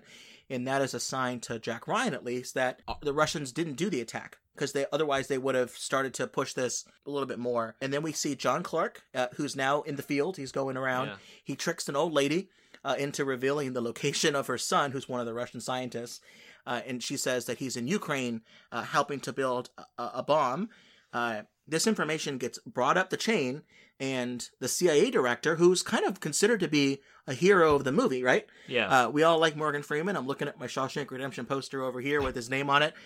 He makes a mistake. He interprets the intelligence as Russia is building a secret bomb it can use in Chechnya that doesn't have Russian fingerprints on it. Yeah, but actually, as we know, and John Clark, he goes to the site and he's spying on the South African guy that they're having, the arms dealer, saying that we have these scientists working on it. We have a bomb, basically, and so it's clear that there's some disconnect in information there, that it's really this neo-Nazi group, but the CIA thinks it's the Russians. And I like this scene a lot. They're in the bomb-making warehouse. There's tarp, plastic around, plastic sheeting, so that it's somewhat of a secure room. I don't know, something. But there you can see them taking the bomb, the Israeli Mark 12 bomb, apart. You see soccer ball patterned ball with various pieces, like hexagons coming out, yeah, it's like they're playing Catan or something, like a 3D version of Catan, and they pull it apart. One of the scientists takes the bomb out. He says it's warm to the touch, and then gives it to someone else, and then goes for a cigarette, right? Like, there's a joke about how you shouldn't do that. This is actually pretty interesting, because that's a level of detail that I really appreciated. So plutonium bombs have to be implosion devices, meaning you take a sphere of plutonium, which let's say is around the size of a softball. Using conventional explosives, that's those different hexagon shapes, they're very specially designed and they have to squish the plutonium to the size of like a golf ball. And then instantly during that moment, inject a neutron source. And that's what starts the supercritical reaction. Hey, that's the name of the podcast. That has to happen. They actually show that in the film, which is pretty cool. I don't know why. Maybe the conventional explosives have degraded in the desert, so they need to put them into a new set of conventional explosives. Well, and I think they also needed to fit into this. They're putting it into this vending machine. There's like a cigarette vending machine in the back, and you kind of learn it later, but they're basically trying to fit this big cylinder bomb into a square vending machine, so maybe that's what they were doing. Yeah, so I guess the bomb has not left that area yet. That's right. Yeah. But one of the things that's super interesting with this is you can see they take the hemisphere cover off of the plutonium, which is probably the reflector or the tamper, which hold everything together for a little bit longer. It's perfectly safe to touch the plutonium. Plutonium emits alpha particles as part of its spontaneous fission. Those are blocked by skin. You would probably wear gloves. Really, plutonium is most dangerous when it gets high levels of fission. That's when it gets really dirty and dangerous, but also when you inhale like dust particles. That can get into your lungs and cause really bad, nasty stuff, because it will directly affect your organs. And I loved also the vending machine joke, because during this lunch we talked about earlier with the various fascists there's a joke that the Austrian industrialist makes that says, when he takes out a cigarette, he goes, "I've been told that these things can kill you." Remember that, because that joke gets brought up later on. Yeah. But yeah, so John Clark sees that these activities are happening, that we have a bomb, and now we're in a dangerous situation here. The CIA director interrupts another romantic evening. Oh my god, here we go again. Yep. He sends Jack Ryan, takes away his date night and brings him to an airfield and says, "You're going to go with John Clark to Ukraine so that you can find out more what's going on." Well, and John, this is kind of what we talked about before, that he's this desk guy, but now he's actually going to go into the field, right? Yeah. The real habit of doing that, I suppose, in intelligence agencies is take the analyst out of the guy who didn't remember his tie and stick him on a super critical mission, right behind enemy lines. I don't go on the missions. I just write reports. So write a report about it. I'm an analyst. I'm not trained for this. I guess they sends Jack Ryan because it's an unsanctioned mission, and he thinks he can trust Jack Ryan to not spill the beans. Yeah, right. Disposable. I think Morgan Freeman's after his girlfriend. It's the only possible explanation. Yep. He does seem really obsessed getting information. I was always asking him, "How's your girlfriend doing? Yeah. Has she left you yet?" Oh no. I love this scene because like John Clark's so like casual about it. I think like Jack Ryan's like, I can't go on this mission, and John's like, "It's not a mission, it's a recce." And like they're on this boat like going to the site, and Jack Ryan's like all scared, and John Clark's like making small talk. Like, "Oh, how was the correspondence dinner?" And he's like all relaxed. But and he gets John Clark gives him a gun at the last moment. I don't know why he doesn't have the gun earlier, right, but exactly. And he says, "I'm not going to go in there." And he goes, "No, you're going to guard my boat." Yeah, exactly. They finally get to this site where they were building the bomb, and it looks like they're too late because John Clark goes in. He sees the nuclear scientists have apparently been killed. One of their bodies is being devoured by like wild dogs. He finds this dose meter that shows heavy radioactive exposure. And there's something spray painted black is heavy, large, and radioactive. And I think finally the light bulb goes off, and he's like, something big happened here, and we got to stop it. The pace is starting to pick up with the movie. We see the Austrian industrialist. He is doing like a YouTube video, probably his like online manifesto. He starts to talk about how fascism will spread quickly now because of the internet and global television, that during World War II, it was too hard to spread fascism, but now it's going to be easier. He has this interesting line where he says, "They called Hitler crazy, but Hitler wasn't crazy. He was stupid. You don't fight Russia and America. You get Russia and America to fight each other and destroy each other." So we're starting to see the outlines of his motivation. Yeah, what their plan is. The nuke is delivered to Baltimore. It's being disguised, as we mentioned earlier, not just a vending machine, but a cigarette vending machine, which is a funny little joke there. I wonder if the Austrian industrialist requested that it be a cigarette vending machine, right? Yeah, maybe. This is like before, you don't see cigarette vending machines anymore, so I think this was a funny kind of like little... My wife looked this up. It was sometime in like 2004. The federal government in the United States passed a bill that says you cannot have cigarette vending machines in places where people under 18 are likely to be. Okay. So you can put them in casinos, strip clubs, things like that, but you can't put them at like sporting venues. Also, I've been to many sporting events. I've never seen a vending machine there. I have to go to the stand and wait in line and spend, $30 for a beer. Well, this looked like it was not where people would go to. Yeah, it was like in the bowels of the stadium. I wonder whether it might be a cultural thing, because I went to Germany recently and there were cigarette vending machines on the street over there. Really? So maybe it's like, what can we put this bomb in that is going to be, something you would see every day. It's not going to attract any attention. I know, we'll use a cigarette vending machine and then, send it to the States where they don't have them anymore. I love the callback to the joke, cigarettes will kill you. Yeah. Because it's in a cigarette machine. When you start to see the camera pans to the cigarette vending machine, you clearly see, how in a vending machine you hit like A5 to get your chips. There's clearly A4 is on there. Oh, yeah. And I'm like, okay, now my brain is developing connections here. It's like math formulas are spinning around my head. A4, right? The A4 bomber that we had earlier. And on A4 is a pack of Camel cigarettes. So I'm wondering, A4, Camels, desert, where they found the bomb. Whew, there's something there, right? Tim, I think you're being super critical. That's fair. That's fair. Another fun connection, someone who's on our Facebook page, facebook.com/supercriticalpodcast, Gregory mentioned that it reminded him of Dr. Strangelove, because in that movie, they need a quarter to call the White House to tell them the attack is not real, that it's what's going on. So they have to shoot a Coca-Cola vending machine to get a quarter. And it's one of my favorite scenes in that movie because the guy who's like there's a military off, like an MP or an army guy who's like thinks that this British guy is probably going to be. They don't know what's going on there, and he says, if you're wrong about this, you're going to have to answer to the Coca-Cola company. I thought that was really funny. So it's unclear what this event is going to be. I think it's supposed to be the Super Bowl. It looks like it must be the Super Bowl is being held in Baltimore. In the book, it's clearly the Super Bowl. Okay. They don't mention it, but it's in Baltimore, and the two teams are Chicago and Florida. Chicago and Florida. Whatever that means. Can we also talk about when they show them singing the national anthem? American football. Sorry for our UK guest here. Can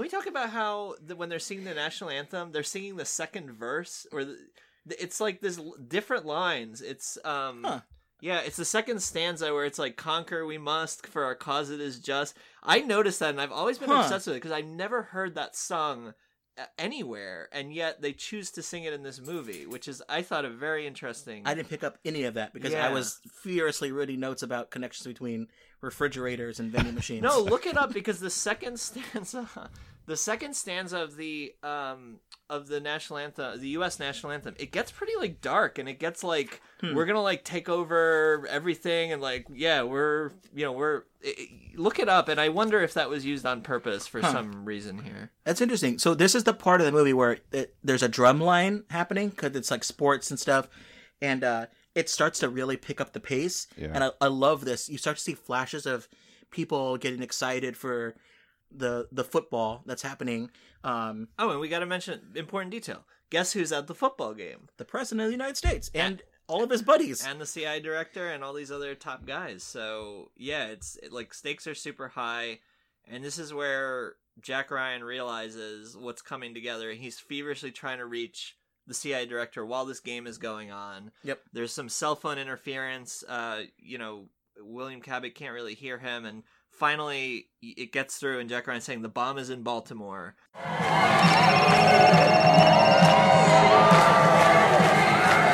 Cabot. It's Ryan! Ball at the 23-yard line. What?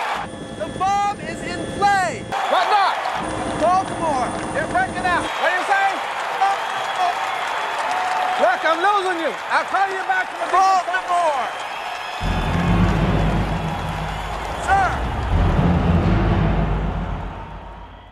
Everything then picks up. They're like, William Cabot says, we got to get out of here. They quickly evacuate the president, and then you see a long shot of Baltimore, like from the air, from like the Goodyear blimp or something.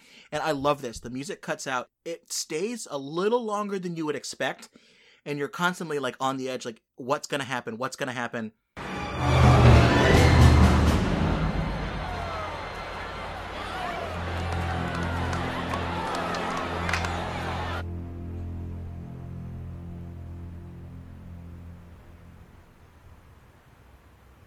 Well, all we know is the president has been taken off.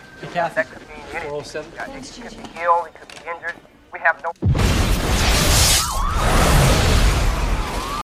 Then it cuts to the hospital where Kathy works, because there's this big window. All of a sudden, flash. The window shatters, explodes into the hospital. Then we see another scene of a shockwave, dust rolling over the motorcade, knocking over telephone poles, flipping cars up like toys. And this is the president's motorcade as he's being evacuated. Absolutely. Then there's a helicopter scene where Jack Ryan's in a helicopter. He's the one trying to call the CIA director. The helicopter, you see the ground, the shockwave move out. The helicopter splits in two. You see wind going out with the shockwave, and then it stops for a second and then comes back in. Sorry, pause.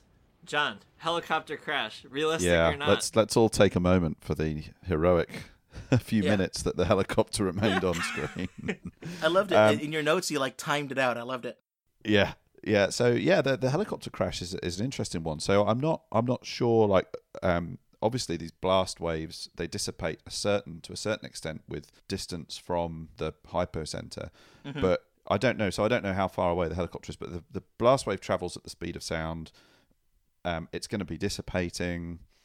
The mechanism by which the helicopter is ultimately brought down is the blast wave passes over it, and as it passes over it seems to knock the aircraft kind of sideways, and then when you get the blast or the whatever it is coming, the shockwave coming back the other way, it's almost like it's going to knock the aircraft back around, and it just takes the tail off the helicopter, which is, you know, I've never flown a helicopter through a nuclear blast. I don't know anybody that has, but you know, the tail, that particular part of the aircraft is very, very vulnerable to any kind of shock. There have been instances where the aircraft, or the main rotor, has received a shock of some sort, where it's either been overloaded or something like that, and it's actually the tail that's come loose from the aircraft or has been damaged. So it's very, very vulnerable. So is it an important part of the helicopter? It depends how good you are, I guess, as a pilot. They very luckily, in this case, have such a skilled pilot on board that it barely makes any difference to the direction the helicopter's going in. For real, the tail rotor stops the helicopter from spinning around, and you know, the rotor's going one way and the fuselage spinning the other. Once you remove that, you know, you've got to do something about the fact that you've got all this torque being delivered through the transmission, and the only way really to deal with that, where you lose part of the airframe structure, is to cut the engines and try and ride the aircraft down in the best, you know, way that you can manage. And of course there's always alarms and a panicked sense in the cockpit, and then the aircraft hits the ground and it impacts like nose first into like a berm or a verge of some kind, and it kind of slightly crumples the nose, and then the whole helicopter rotates around and tumbles down, and the poor old pilot gets thrown out of the door.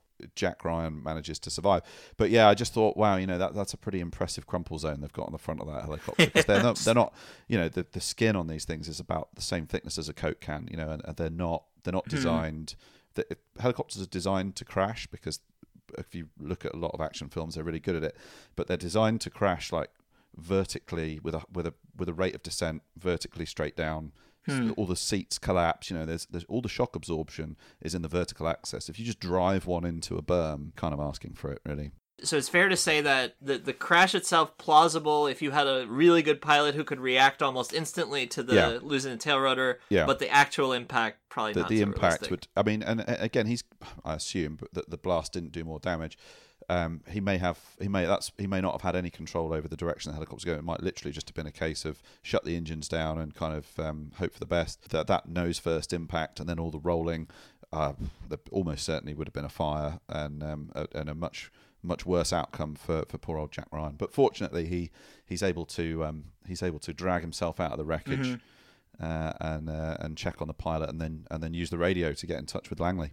So I spent some time watching all the special features for the DVD, and it has a number of different scenes with the visual effects team, and they talk about what they were trying to do with all these scenes. And I remember one thing that the guy mentioned was what they're trying to show is that the helicopter pilot was able to, at the last second, move the helicopter so that it wouldn't crash a little, like a controlled landing.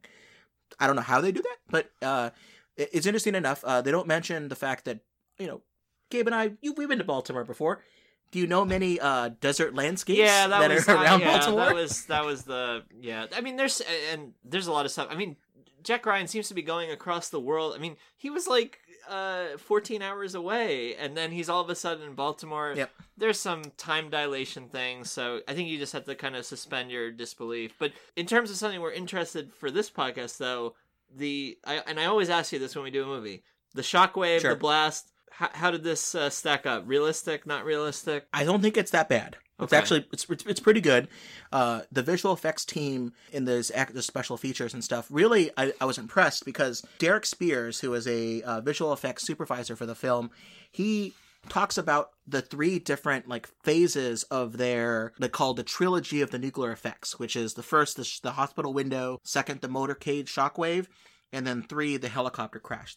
And the guy actually talks about Derek Spears. He says he wanted the scene to look, and he describes it, there's the heat wave that doesn't knock things over, but it causes damage. Then there's a concussive wave front. And then after that, there's a vacuum, which is true. When you have all this heated air being pushed away, there's a vacuum that gets filled by cooler air rushing back into the center. So that is a real thing, and a lot of the damage in a nuclear explosion is in that second vacuum, and that's also where it's really bad with fire, is because that just stokes the flames. Right. The more the center of where the aim point is, the ground zero, the more that's hot, it's pulling in cooler air, and it creates this vortex tunnel situation where you get firestorms. I like the fact that he tried to put all of this nuance into it. He talks about how hard it was to time the cars flipping over. They couldn't just like shoot a car with an explosive device that would flip it over. They actually built hydraulic arms that more like slowly lifted the car over, so it looked like wind was picking it up. Yeah. So they did all of this work, and it's not bad. It's described pretty well. You see this mushroom cloud starting to form. It clears out the cloud cover, which would happen because of the heat vaporizing all of the water vapor. I don't know what's going on. There's a red like center on the top of the mushroom cloud. I don't really know what that is, but maybe someone can comment on the podcast. It's like the gooey red center of it. Yeah. I don't know what's going on there. It was a ground burst, so I don't know where that is. What's going on up there? But there's a scene that I haven't seen before in a Nuke movie that was really effective. They showed the base of the mushroom cloud with like all this black smoke, and it rushed towards the camera and enveloped the viewer. Yeah. That was a really great scene because it was this terrifying, like almost demonic smoke. Yeah, it was like black and Right. Exactly. I loved that particular piece of it. They mentioned that the fallout pattern is north and east, which they say over the radio at some point.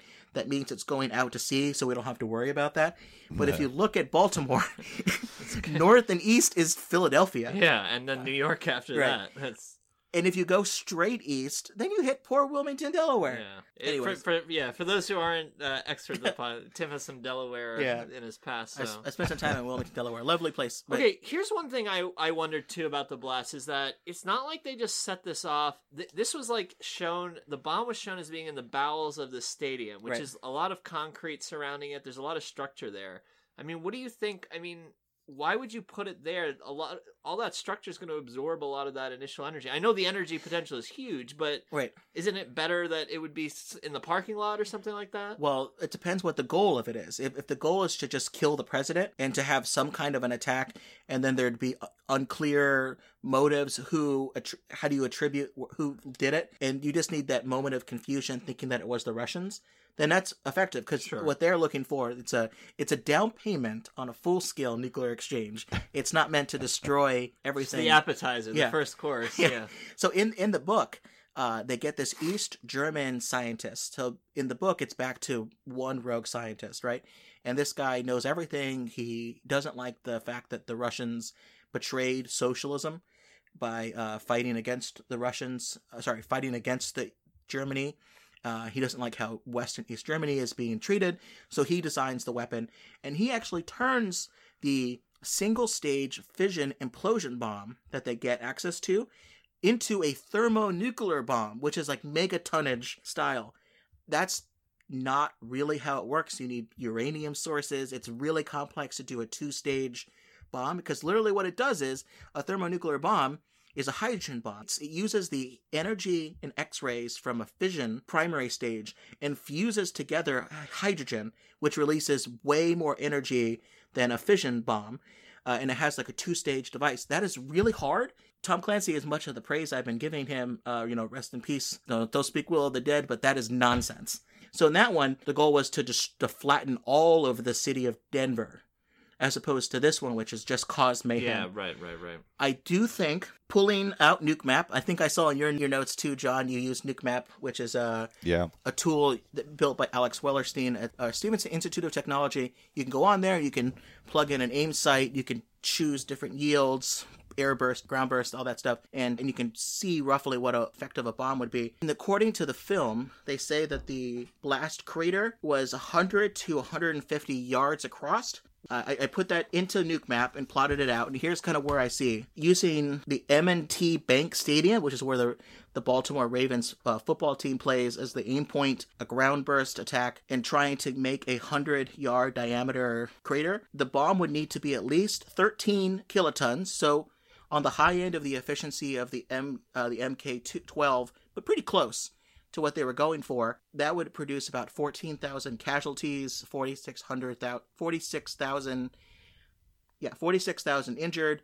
a fireball radius of 730 feet, so pretty big, but not that huge in terms of a megaton style bomb. But it would produce 20 psi air blast, type of air blast shockwave that can knock over concrete buildings, only out to about 1,600 feet or 0.5 kilometers. There would be an air blast of 5 psi, which would knock over residential buildings out to 1.7 miles, and an air blast of 1 psi glass breaking shockwave out to about 1.7 miles. Yeah, so it's very interesting because I think you actually plotted, I didn't think to do this, you plotted where Johns Hopkins University is. Yeah, so I looked at, there are two sort of references to which hospital she's in. At one point it's Johns Hopkins, and then later on in the film, Ben Affleck says, what's the deal with Memorial Hospital? Because that's Kathy's hospital. Mm-hmm. And I'm not familiar with Baltimore except what I've seen on The Wire, which doesn't focus heavily on the hospital side of things. But I went on to Nuke Map and basically compared these two. If you take Johns Hopkins, if you take Memorial Hospital, it's way out to the north. If you take Johns Hopkins, to get a 1 psi blast that encompasses 50% of that hospital, you need about 20 kilotons. Wow. Yeah, that's a lot bigger than it is in the film. Yeah. And then there's the speed of from between the flash and the blast as it reaches the hospital as well. Mm-hmm. But yeah, they certainly seem to have done their research on the actual effects of the bomb on the stadium and on the site for sure. Overall, Gabe, 13-ish kiloton bomb would produce that size of a crater that they say. It probably would need to be larger for the shockwave to affect where the hospital is. Gotcha. And where the president's motorcade is, and also where Jack Ryan is. Like, all of that, it's a little bit off. They're unclear about kind of where those are, so you can always fudge the numbers of where the helicopter is. Sure. The helicopter looked like it was in, like, farmland. Yeah, it seemed to be far out, but, I think you don't have to get too far away from the city to start to hit some of that. But, this whole event, clearly, like, the city is in ruins, but for our purposes, so the president's motorcade's been flipped over. They recover the president. Mm-hmm. He looks... More helicopters. Yeah. Right. He looks shaken up, but functional. The CI director, William Cabot, who was in the motorcade, he looks pretty bad. Yeah. He's taken quite a beating. Jack Ryan, he claws his way out of the helicopter wreckage. He also is functional. I think his leg is hurt. The pilot, as John said, is dead. We got to get into, what the hell just happened mode. Yeah. Oh, and on the other side of the world, they wake up the Russian president and let him know what happened. And he makes some comment like, I hope this wasn't us. Yeah. I really do. They don't even know what did it. So I love it. He says, "Prepare a statement of denial and sympathy." Right. Yeah. Those are two of my favorite. That's my favorite kind of statement to write. Hallmark card should say that. I didn't do it, but I'm sorry that it happened. Exactly. But the president, they bring him to it must have been Andrews Air Force Base or somewhere nearby, and they bring him on this 747 that looks like Air Force One, but is actually they call it the NAOC. They never actually say I think in the film what it is, but it's the National Airborne Operations Center, which is a mobile command center on a Boeing E-4B, which is used by the National Command Authorities during a time of war. Its nickname is Night Watch. Which is the name of the episode of Madam Secretary that we covered for the podcast. It's always ready at a moment's notice. There's always one of them that's fully staffed and fueled. There's 3 others that are in reserve at all times. It can fly continuously for at least 72 hours, being refueled. Right. And this is a question for you all. The reason why it can only go 72 hours is because at that point, the oil in the engine starts to break down and that needs to be replaced. Can you not do that while the plane is flying? No, you couldn't change engine oil. Yeah, because you think about it, the oil's, there's little metal parts that are building up in there. The oil's getting broken down by heat, and so any airplane, there's a lot of roadable parts. There's stuff that there's only so much time the airplane can spend in the air before it needs to be brought down for maintenance. They get checked and maintained for regular stuff quite often. Okay. Well, this plane, the plan in real life, stepping away from the movie for a second, the plan has always been to take the president, during the Cold War, for a large part of the Cold War, if the president's at the White House, you get him on a Marine helicopter that takes them to Andrews. It's like a 10-minute, 5-minute trip.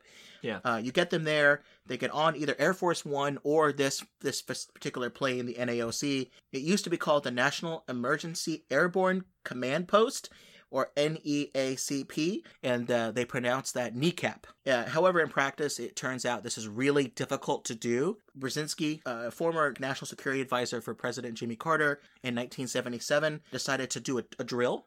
And it was hard. They called it a complete nightmare, a total disaster, because they couldn't get the president to Andrews in time for it to work. There were all kinds of problems. The helicopter that was supposed to get them there was almost shot down by Secret Service because they didn't know that it was incoming.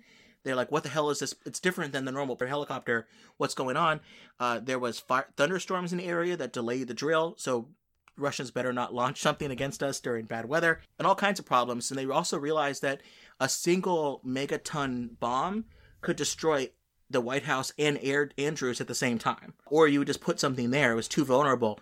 So they moved the location of the plane secretly in Indiana. But at some point, Senator Dan Quayle, bragged about it in a press release because he wanted to show how much money he was bringing into the state. And they're like, don't do that, right? So then it kind of floats between, now it's in Omaha. And is it almost looked like it's in Omaha. I mean, if you look at Omaha, it's very close to the kind of geographical center of the continental United States. I was wondering if they keep it there just because no matter where the president is, it's, maybe a 2-hour, maximum 2.5-hour flight from where it needs to be or something. Yes, and also it's the center of the country, meaning it's the furthest that a bomb or missile or bombers can reach. So that's where Strategic Air Command is based out of. A lot of our land-based missile silos are in that part of the country, so that they have more time to get up and out of the silo before an incoming bomb hits. There's all kinds of things. Yeah, but it looks like a pretty interesting plane. I mean, whereas Air Force One, I think, is kind of a flying residence, a flying White House, this almost seems like more of a flying, I don't know, Pentagon, but a flying command center type thing. Yeah, I if you guys look in our show notes here, I have a picture of a kind of cutaway of what the plane looks like. This is from, I believe it's Popular Mechanics. This is an article. I'll link to this in the show notes. But you can see the different crew quarters, the conference room. They have the secure communications line. Everything looks exactly as it does in the film. Yeah, and it's great. And I watched a video on YouTube where somebody got to take a tour and they took some video, and I really looked almost exactly like it did in the film, which I thought was good attention to detail. But this looks very Spartan. This is not a comfort, when you see Air Force One, there's like plush chairs. This is like command stations and, very Spartan type crew quarters. It's a very different kind of airplane, even though they're both essentially heavily modified 747s. Yep. Yeah, I was going to say it's a testament to how far the US is prepared to go and how much money they're prepared to put into preparation for this kind of scenario, that you can keep one of these things ready in all respects all the time, because the amount of technology, the amount of, like, when I was flying helicopters for the Navy, we flew an older aircraft, which this is, and the number of times that we had, tiny things that were completely acceptable for us, oh, well, that piece of kit doesn't work, that's all right, we're not going to use that today, so we'll go out and we'll do the job with everything else. That's not really an option when your job is, coordinating the USA's nuclear triad and the complete command and control. So to have every piece of kit on this jet working 100%, or to have a jet with everything working 100% of the time, is an absolutely phenomenal effort, and that itself must act as a signal to other nations, like, hey, we're not kidding. We've got these bunkers, we've got these jets, we've got the nuclear triad. We're prepared. Kind of come at me. This is the amount that we're prepared to put into something which everything we do is working towards never having to use it. Come at me, bro. But as long as the Russians don't hear about all these stories about, we tried to drill on this and it didn't work. Yeah, that's kind of problematic, isn't it? No, but that's a great point. And John, I think I read online as well that when the president, I don't know if this is true, but this might be fake news, but when the president flies in Air Force One, they actually have one of these following him on international trips. So not only the cost to maintain and keep it on a high state of airworthiness, but then to actually be operating it, that's just an empty plane that's following the president around. It's just wild. Yep. So back in movie world, the White House really thinks that it was the Russians. The military is convincing them, like, look, you need to strike back somehow. Jack Ryan's mission is to convince the president and his CIA colleagues that it wasn't the Russians. It should be a pretty easy job, given the information he has. He can't reach Cabot. And no one else is taking his calls. And I think the interesting thing, too, is American leadership, the president and everything, they're really primed to think that this was a Russian attack. And I love all this part of the movie because at the beginning when they have the drill at Mount Weather, everything is so, like, we know exactly what's happening. It's scripted. Boom, boom, boom. Let's do this. And here they're getting on the plane and he's asking the Secretary of State, what do you know? He said, I don't know anything. And they're just arguing with each other. It's very irrational. It's very confused. The president's angry. Yeah, the president's angry. People are injured. People are tired. I love, too, that the plane, there's constantly turbulence on the plane. So everything's shaking around. The camera's moving. It's just very chaotic.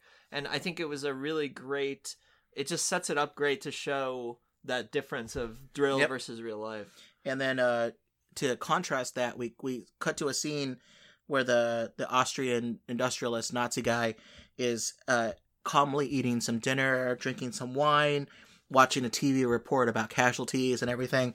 And he calls up his Russian friend that we see from earlier in the movie, and he says, yeah, time to start more trouble. That Russian turns out is like a commander at a bomber wing maybe an airfield. I don't think it's bombers, probably like jet fighters and stuff. Yeah, some sort of airborne strike type thing. And he runs into the room and says, the U.S. has just launched an ICBM that's taken out Moscow. We need to strike back.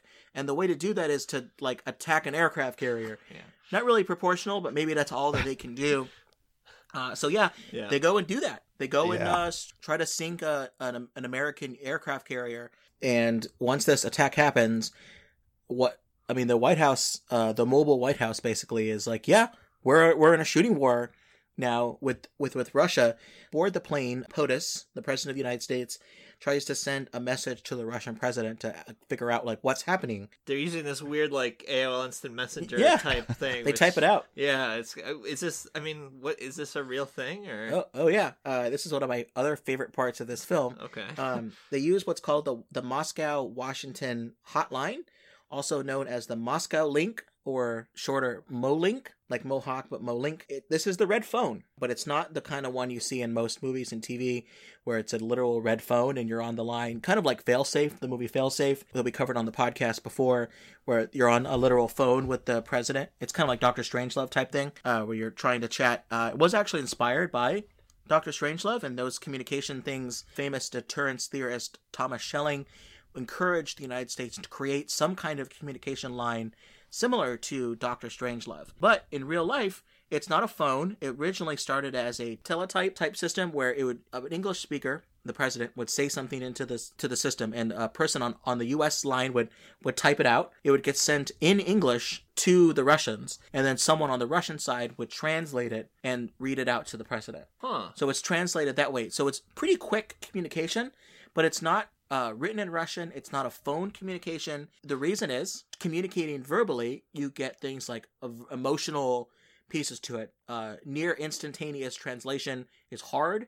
When you do simultaneous interpretation, you can interpret tone, but it's a little more clear. And they realized during the Cuban Missile Crisis, there was no good way of, like, communicating. The official channel would take several hours to get a message back and forth. So this system has been around since June 20th of 1963. It was called the Memorandum of Understanding Regarding the Establishment of a Direct Communication Line. It worked pretty well. According to an article in 1998 in New York Times, this is important to the film. If the message were to suggest an imminent disaster, such as an accidental nuclear strike, the Molink team would call the Situation Room duty officer, and the gist of the message, the main elements for him, would be translated and relayed to the president. This is quickly followed up by a more meticulously translated message. And when the president is away from the White House, the president can be quickly patched into the Molink through special equipment that accompanies him at all times. One little kind of fun fact here is you have to test this thing to make sure it's working in between our diplomatic crises. So the Americans would often send out messages that were like excerpts from Mark Twain, Shakespeare, first aid manuals, and things like that. The USSR would send quotes from Anton Chekhov, given Gabe's love of Star Trek, I thought I'd bring that up. There you go. But yeah, so that's how they would test it and things like that. And the Russians said, please stop sending us regular messages because they want it to be used for like when it's a problem. Right. But they still have to test it, right? Now it moved from this teletype system to a fax machine during the Reagan administration, and now it's actually more like an encrypted, near instantaneous email system. Okay, so more similar to what we saw in the film, where they're sending electronic messages back and forth. Absolutely. So in the movie, the Russian president sends his thoughts and prayers to the U.S., denies any sort of involvement. The U.S. promises to defend itself against further attack. So the Russian president raises the alert level. They're concerned about the U.S. using this as the guise of like a first strike, like a justification. So we're really seeing this like back and forth. The U.S. POTUS accuses them of not being in control of his own military. There's lots of like back and forth about you were the ones who used the atomic bombs against Japan. Right. And you see a breakdown because these two people don't know each other. There's no trust there. There's like fighting in the war room between the different people about like the Secretary of State and Secretary of Defense. The Secretary of Defense has a heart attack at some point, which is crazy. But finally, the president agrees to initiate snap count, SNAPCOUNT, which I'm not sure what that really is. I couldn't find any reference to that term being used elsewhere, but it's kind of like a heightened version of DEFCON 1, high alert status. And the important thing is stops communication between the president and the rest of the world. So it's like to stop messages from being sent in that are going to confuse things. Do you think they say snap count because it's the nuclear football? Snap count is a football term. It's the count before the quarterback receives the. Tom Clancy may have written that as like I don't know what this is, but I'm going to just inject this. The reason why it's called the nuclear football is because back in the day, the nuclear attack plan was nicknamed Dropkick. And what do you need to drop kick but a football? Yeah. Was this so this I kind of wasn't really clear to me 100% what at what point the decision actually was made that right, we're going to launch the missiles. You're right. And it seemed to be that kind of started with snap count. Like as soon as you say right, initiate snap count, right, that's it, we're launching. There didn't seem to be a sensible kind of progression that I could follow. Sure. Between going to DEFCON 1 or whatever, and then going right, okay, it's all gone, wrong. We got to launch the missiles because they go through. Yeah. They go through this conventional retaliation first. Yeah. Where they bomb a Russian airfield, which they make it sound like, oh, we'll use F-16s, it'll be fine. Yeah, right. So they've gone through that, but then they kind of just, without very much more discussion, it's like, well, yeah, the Russians might be up to something. We better start the nukes. Yeah. It just didn't seem to be there was no real point at which, right, this is the big one. This is one of my gripes a little bit. I mean, fundamentally, what they're struggling with here is this prisoner's dilemma type game, right? Where neither side knows what the other one's doing. Clearly, the worst outcome is if we both have war, but each side thinks that the other side is going to strike first. In a prisoner's dilemma game, ideally, neither side strikes. But if you think the other guy's going to strike, then you strike too. And then you end up in this horrendous situation where there's absolute war. And you're right, it was never laid out. It wasn't clearly developed how we made that jump from conventional war to nuclear. Maybe it's the fact that the nuclear bomb actually did go off, but I would have liked to see more explanation about how this prisoner's dilemma game would unfold in a situation like that. Yeah, especially for the lay viewer. It seemed to me like they were trying, or the director or the screenwriter or whoever was trying to get a lot of nuclear warfare doctrine into this scene. A lot of stuff about, counterforce, about if we take their ICBMs out in their silos. At one point he says, oh yeah, if we take their ICBMs out in their silos, I think he'll call it a night. He'll push back from the table. He's still got 300 nukes that he can use to destroy all of our cities. And that kind of goes without any alternative. There's no, and it just felt to me like there was the screenwriter or the director, whoever, was like, right, we've got all this really good information, this really important stuff for people to understand about, how these decisions have been made. But these decisions have been made over years and years and years of thinking about it. It's not like 20 seconds in an airliner. they just, for my money, they tried to force too much in there, and the real decision making and the idea that the president was kind of losing his marbles a little bit wasn't. They didn't really do as good a job as they could have of making that point and focusing on the psychology rather than on the nuclear tactics. I would say that probably some of the movie is meaning to say that it is chaotic. People are like just trying to remember their planning, but everything's kind of falling apart because at any moment they think someone else is going to launch first. Yeah, you're right. They mentioned non-nuclear counter-force targeting. Counter-force is where you a strike against the other side's military, versus counter-value, which is you go after things that they value non-military, which could be cities, it could be resort homes, it could be industrial sites. The hard part about that is that you have to, there's certain things you do during a counter-force strike, conventional one, non-nuclear, that signals to the other side that you may be preparing for a first strike nuclear attack. By taking out some military installations, it could be softening the enemy for a full-scale attack. And then when the Russians put their weapons on high alert so that they can launch them in case of a first strike, may signal to the other side that they are getting ready for a nuclear attack. It's super hard to balance defense versus offense and how you signal things to the other side for sure. And the very idea that we'll get into a limited nuclear war where we strike quickly against all of the Russian silos, all of the Russian bombers, we'll cut our losses as much as we possibly can, and Russia after this will just be like, yeah, no problem. We'll just, we'll keep our remaining mobile missiles and that'll be our deterrent and they'll back down is, I think, a fantasy, but it is a real part of real war planning, escalation control, limited nuclear war. Arguments you hear a lot in the United States about why we need more lower yield nuclear weapon options is to fight that kind of conflict. So it doesn't have to go from conventional skirmishes to immediately a full-scale nuclear world-ending war. That's an argument that's real, and the movie certainly shows and plays that out. It's hard, because while at the same time, Jack Ryan is trying to convince everyone that it's not the Russians. So he needs to know, he yells at this like radiation detection team, which in the movie they don't ever say who these people are. It's assumed to be a Nest. I think they said Nest at some point. Did they say Nest? Yeah. In the book it's clear that it's Nest. Right. He yells, I need to know where this bomb came from. They send in a robot drone who like collects samples. And I'll just talk really quickly here, because I know we're getting long, on nuclear forensics, which is a type of real world science that you try to determine where radioactive material, fissile material comes from.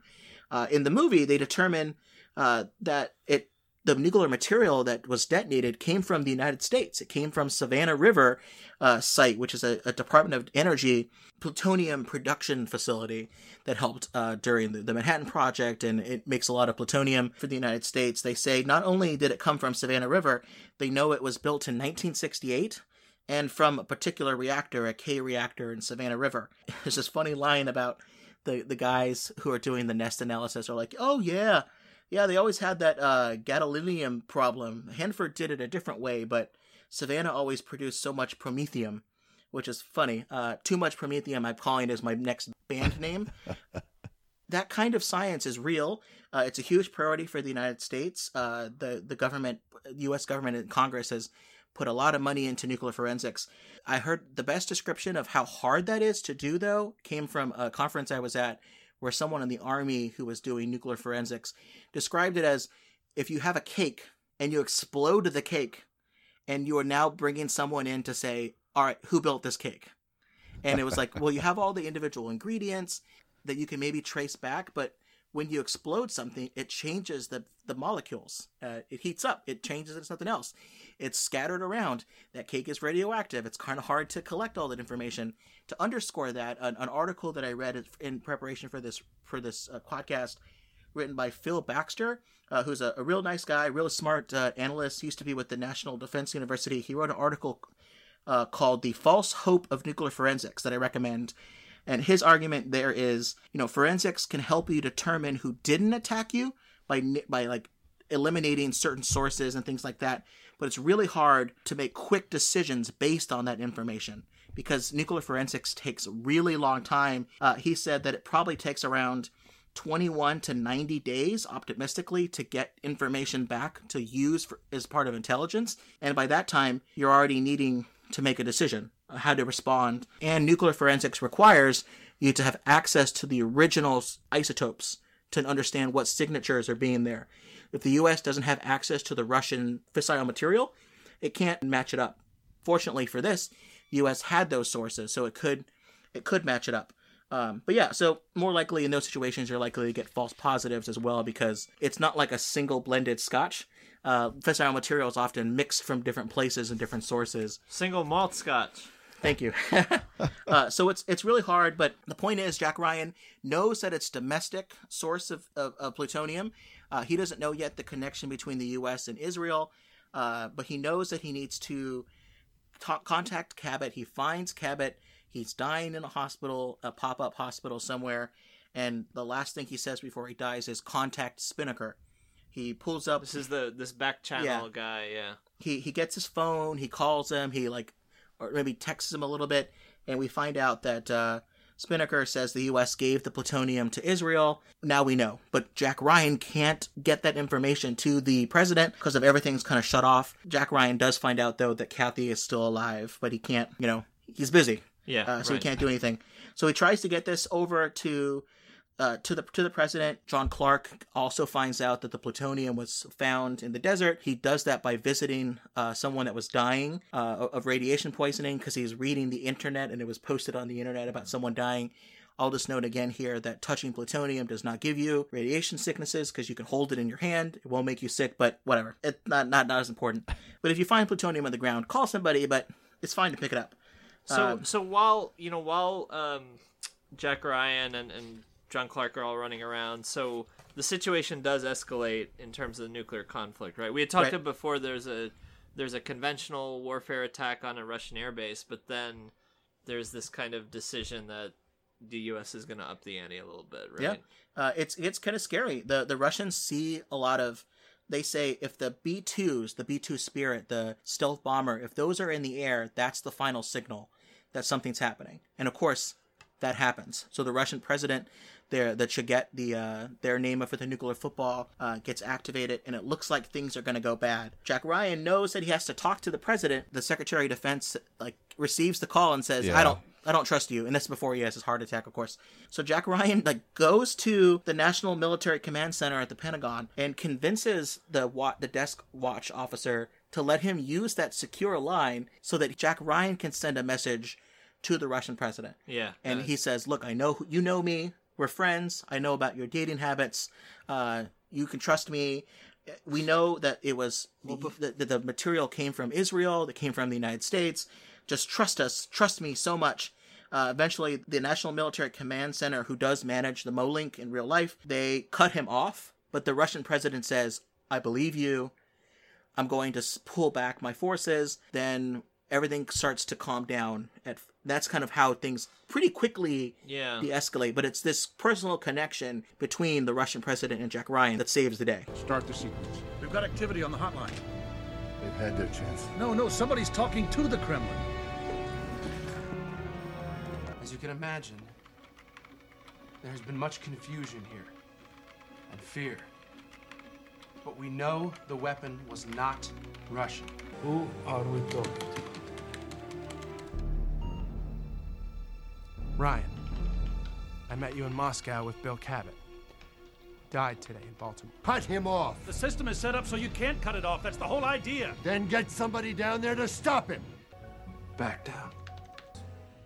Can we also talk about and this was a little bit before, when the president does actually order the attack, the way that goes down, because it's very different than in the drill in the beginning where he calmly says, this is the number, and I order the strike. And he can't remember what the right code was on the biscuit. His voice cracks. Yeah, he's kind of sheepishly saying, yeah, do it. And they actually ask him, can you please confirm? I didn't hear you. Do you want to do this? Yeah, I thought James Cromwell did a really good job of portraying a guy at the point of what must be absolute duress, just kind of at the same time as having a nervous breakdown as having to start World War III. It's quite a scene actually. Yeah. No, I thought it was well done. I guess that just one thing, another nit of mine at the end. So Jack Ryan does save the day by convincing the Russian president to stand down because they have this connection. what's unclear for me, so what happens then is the U.S. president reciprocates by saying, let's call off our strike. And he had already given the order. He had already that 1 minute window, and according to the movie, they're in that window. Exactly. So they're very close. What I don't understand, though, is how is the prisoner's dilemma game broken by Jack? Because clearly Jack Ryan has convinced the Russians, but the president doesn't necessarily know that. The Russians send a message saying we're going to stand down, right? But that could be a lie. So why would the president say... I don't understand why having Jack Ryan, somebody that... The president is not aware of this connection between Jack Ryan and the Russian president, so he has no ability to judge whether that rapport would result in an actual stand down by the Russians. How does that message change the U.S. thinking on it? In my mind, to me, that's a very... that was really the worst part of the movie for me, because that little bit, why would the president decide to change his mind based on just that? And why would the Russians not think that this was a trick? Like, this would be the perfect thing. I'm sure they've wargamed this out, that a message from Molink would be like, oh, this is an error. We aren't launching anything, while, like, the button's being pushed over and over and over again. Well, I think one of the generals does say that this is, this is a trap. And I think the Spinnaker guy, he's whispering in the president's ear saying, why don't we listen a little bit more? And I think it is that connection that gets the Russian president comfortable. But I don't know what gets the U.S. president comfortable. To me, there was no information to get the U.S. president confident that the Russians actually were going to stand down. So if I were to do the math on this Sum of All Fears movie, I would say that it probably would be the president would say, all right, let's take it down to DEFCON 3.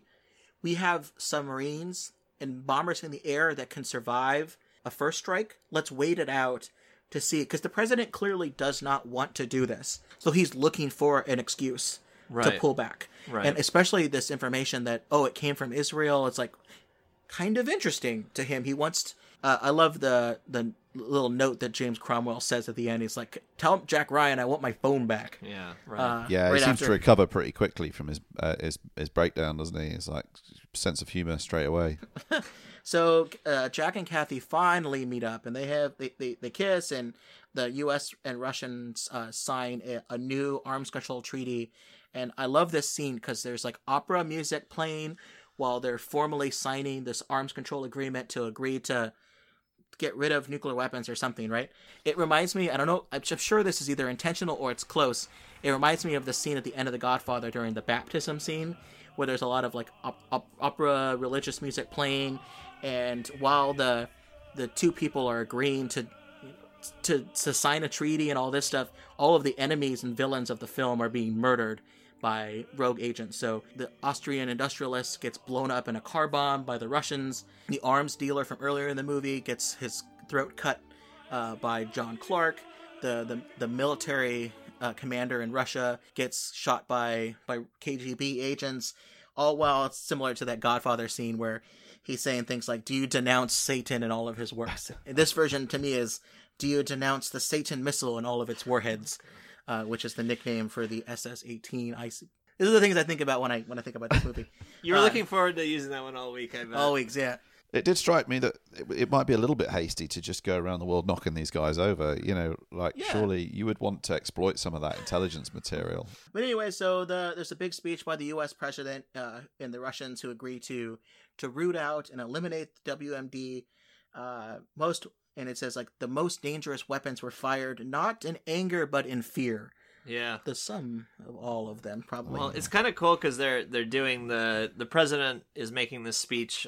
He's on the south lawn of the White House, and Jack Ryan is with Kathy. They're having a picnic watching the speech on the ellipse just further south of there, and the Spinnaker guy actually comes up to Jack Ryan, and it turns out it was the old KGB guy who knows where all the bodies were buried. So he uses this final opportunity in the film to ruin romantic time, consistent with the theme. And the movie ends with the Spinnaker guy saying, "Congratulations on." He gives Kathy a gift as a little token for your engagement, and Jack Ryan's like, "How'd you know that? I just proposed to her this morning." And a modest gift for your engagement. He just asked me this morning. We haven't told anybody about it. How could you possibly know?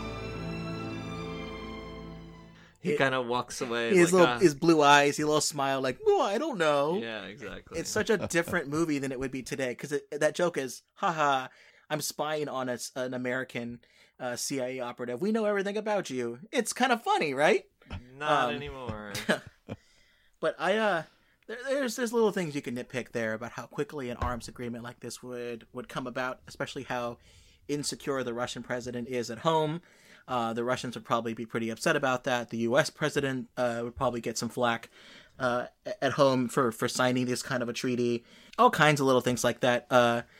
But it's fine. I also think the most probably unrealistic part about this whole story is how quickly they get engaged. When the movie starts, Jack Ryan has not said "I love you" yet, right? If anyone should know, it's you, that nuclear weapons are the ultimate aphrodisiac. Yes, a nuclear bomb in Baltimore. That's crazy. Well, I did propose to my wife on the beach. Oh dear. There we go. Yeah. There's a famous nuke movie that we're going to cover called On the Beach. Ooh, I was giddy with that one. Sorry, I'm going to stop smiling. All right, so that's the end of the movie. Let's get into. We've already gone, according to my count here, about 2.5 hours. Let's do our parking lot movie discussion. And this reminds me, again, since this is the first nuke movie I saw in the theater, I was on a debate trip. I was already pretty nerdy. This was the entire year in high school. We were talking about weapons of mass destruction and Russia and all of this stuff. And at the last tournament of the year at Nationals, we went to the theater together to watch this movie. So it was really fun. So I was, Proto-Tim, Proto-Podcast, criticizing the film, talking about what parts we really liked in the parking lot on the way back to the car. So really, this is the kind of experience where we should chat about non-nuke things, but other pieces too. And but let's talk about not the heroes. Let's talk about the villains. Do you think that this plot in the movie makes sense of starting a war between the U.S. and the Russians, and that I guess the idea is that socialism in Europe can rise back up from that conflict? John, I know you had some thoughts on this. I want to hear what Gabe says too. The whole neo-fascist thing is it's interesting, isn't it? In the kind of the peace dividend that we were living in when the film was written and when it was filmed, it makes sense, because I remember I was reading a fair bit in current affairs, because it was around the time that I was applying to join the military, and there was a lot going on back then about what are we going to do about everyone, or a lot of commentators were saying, this is a real problem. This is potentially a problem for the future. And then after 9/11, that all went away, and the attention shifted elsewhere. And now here we are again with neo-fascism, and the alt-right and all of that sort of that stuff. It's a bit more topical. So I think the idea of nationalism being a threat to the stability of the globalized world that we live in post Cold War, I think that's completely credible. I'm just not sure what the overall strategy was for these guys. Like, yeah, what we'll do, we're Europe, we want more power, we're sat in between the two nuclear superpowers. There's a lot of American infrastructure and strategic targets in our sovereign territory. Yes, that's the part. I think the most sensible thing we can do is start a full-scale nuclear exchange between these two, and then we will be king of the rubble. It just doesn't make sense. It doesn't follow that a strategic war between the two sides. The Russians would target Germany heavily, because that's where a lot of our Tornado fighter jets that are nuclear capable are based. It's in Germany. Yeah. Like Germany, Austria, Europe. The movie Threads is about a shooting war that starts between the United States and the Soviet Union that gets Russia targets Sheffield in the middle of England. It will happen. Yeah. Europe will be a target for all of these things. It's like, if you want to take over your neighborhood, let me burn down all the houses around me. Aren't you worried about your house catching on fire? Yeah. There also won't be global television and internet in a world where Threads happens everywhere. Yeah, it's pretty horrifying. But I guess that speaks to the inconsistency and the lack of logic on that side of the political debate. The global television network will be like it is at the end of Threads, where there's a bunch of people that no longer know how to speak English, that are dying of radiation poisoning, that are watching videos of cat skeletons on VHS tapes, and it's the only thing they have access to, and they're wondering, what is a cat? Like, that's the global internet and TV that will exist after a full-scale nuclear attack.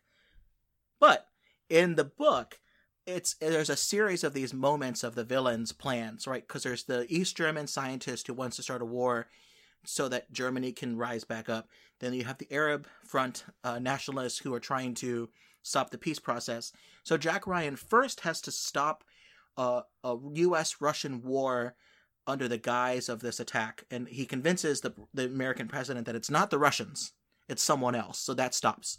And then the president is told by the terrorist that, oh, we work for Iran. The Iranian, the Ayatollah gave us our orders. So then the president's like, screw Iran, we're going to launch an attack against Iran. So that's where this moment, because the CIA director is dead and the defense secretary is also dead, Ryan's the next in the line of the two-man rule. And Ryan has this line where he refuses to authenticate the second piece to it. He says, "That is correct," Jack said, his voice growing stronger. "General, it is my duty to inform you that in my opinion the president is not, I repeat, not in command of his faculties. I urge you to consider that if another launch order is attempted." So it's not how it works. There's no veto authority. If he says he's not going to authenticate, it goes to the next person, to the next person, till the president appoints his bodyguard friend to be he appoints a Secret Service agent and says, "You're now the Secretary of Defense. Give me this launch order." Like, that's how it would work. It's a series of these things over and over again, like double climax that the movie, I'm glad, got rid of. All right, last thing here. What do you think is a better, terrifying plot device? Movies where there is an intentional use of nuclear exchange, an accident that leads to this kind of an exchange, or pure movies about, nuclear terrorism? Because this was something that I don't know if it's real controversy or it could have just been literal fake controversy by Fox News, because when this movie came out, they were like, why is Hollywood releasing a movie about nuclear terrorism so close to 9/11? They should have not done this. And Ben Affleck was asked about this, and he said, look, if you feel deeply affected or traumatized that you don't want to see anything that has to do with terrorism or the dangers we face in the world, I mean, you'd have to not watch television. But that, I certainly understand that, but by the same token, I'm very proud of the movie. So this was a question here. What do you think is the most effective type of film that deals with nuclear weapons? And do you think do you think this movie should have been released after 9/11, given the content that's involved? My answer is yes. I don't think it matters, but I don't know what you guys' thoughts on. I guess that's two questions. Well, I guess so to the first question, what's more terrifying? I think the intentional nuclear war, because with the terrorist attack, it's at least more limited. And I think this movie kind of does that.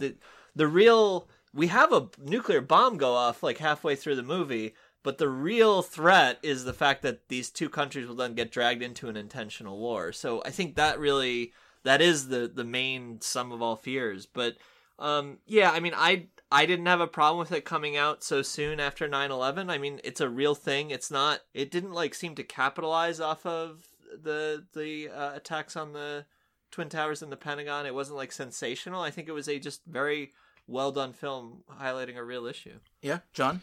I think the accidental versus intentional nuclear war thing, I think they can both be equally as terrifying. It depends on, not realistically, but how logically that progression from an event is followed through to ultimately a nuclear attack. Clearly there's different scales of nuclear attack, but yeah, if there's a reasonable, if you can see reasonable people making reasonable decisions, and all you're doing is getting closer and closer and closer to a devastating war like that, that's pretty terrifying for me, whether it's accidental or whether it's intentional. As to whether it should have been released post 9/11, yeah, I mean, I can understand why people would think that, particularly those that are close to that were closely connected with the attack itself. But if you've got something important to say and it's on an important topic, it's just as important whether it follows a big tragic event like that or whether it's takes place. Arguably, you could say that it's more important to have these discussions with big tragedies like that fresh in people's minds, because it underlines the value of human life. That said, if you're going to make a film where you're capitalizing on that and capitalizing on people's fears just for a plot device, I think that's a bit insensitive. But it's always going to be insensitive regardless of when you release the film. Yeah, I think the part of the point of this is that even in a time of post 9/11 terrorism, real, I guess, older worries of nuclear danger still exist. And the director makes this point that he loves Tom Clancy stories because they're grounded in what's the current threat, what's the current problems. And the director says, quote, "This is a film that shows the danger of how fear can drive our reactions and leads us in the wrong conclusions and responses," which is something I think is incredibly important here. But even just in terms of like the realistic plot side, there was this discussion of like a panel on Fox News where they were bringing people. There was like a movie critic, some other random person, and one of my favorite people in the nuclear community. His name is Joe Cirincione. At the time, he was with the Carnegie Endowment for International Peace, and now he's the president of the Plowshares Fund. And he was asked about if this movie was realistic, and he has a really great line here where he says, "Of course, the movie takes liberties with things like whether or not the CIA agent would actually go in the field or not, but the central premise, could a country lose a nuclear weapon? In the movie's case, it's Israel, but yes, we've lost nuclear weapons. Could you find the weapon? Yes, people have acquired these, or may have acquired these weapons in the past. Could you get a Russian scientist to repair the weapon? Yes, Russian scientists are available. And finally, could you smuggle it into the United States? Unfortunately, yes. So the central premise that a terrorist could find, repair, and smuggle in a device and blow up a part of Baltimore is unfortunately all too real. And I think that's why this movie is as powerful as it is to me, is because all of those individual steps make sense. Now, separate from whether or not the logic of the Austrian industrialist motivation, I kind of wish their motivation was just to wreak havoc as opposed to create a new world order in a post-nuclear age. But that's fine. That doesn't make much sense. But all right, so we've talked about this a lot. Let's rate it, because we have to put our mark in the world. Normally we have a consistent 1 to 5 rating system across all of our different topics, but I like to be super critical about the rating since I'm going to be super critical about the plot. I run the numbers here.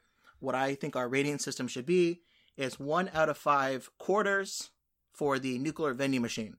1 quarter coin will get you barely a pack of iridium gum, but 5 quarters will get you some top shelf good stuff. Gabe, what would you rate this film out of 1 to 5? I'd give it a 4. I remember liking this when I last saw it probably like 10 years ago. I still liked it. I thought generally the plot moved well. There was good action.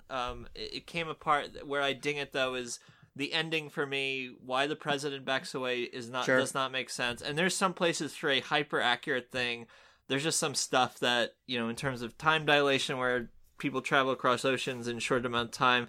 It keeps going between day and night in Baltimore, it seems. Stuff like that just got to me. But no, overall, I think a solid film and well worth a watch given the current state of all this, nationalist movements kind of going on around the world.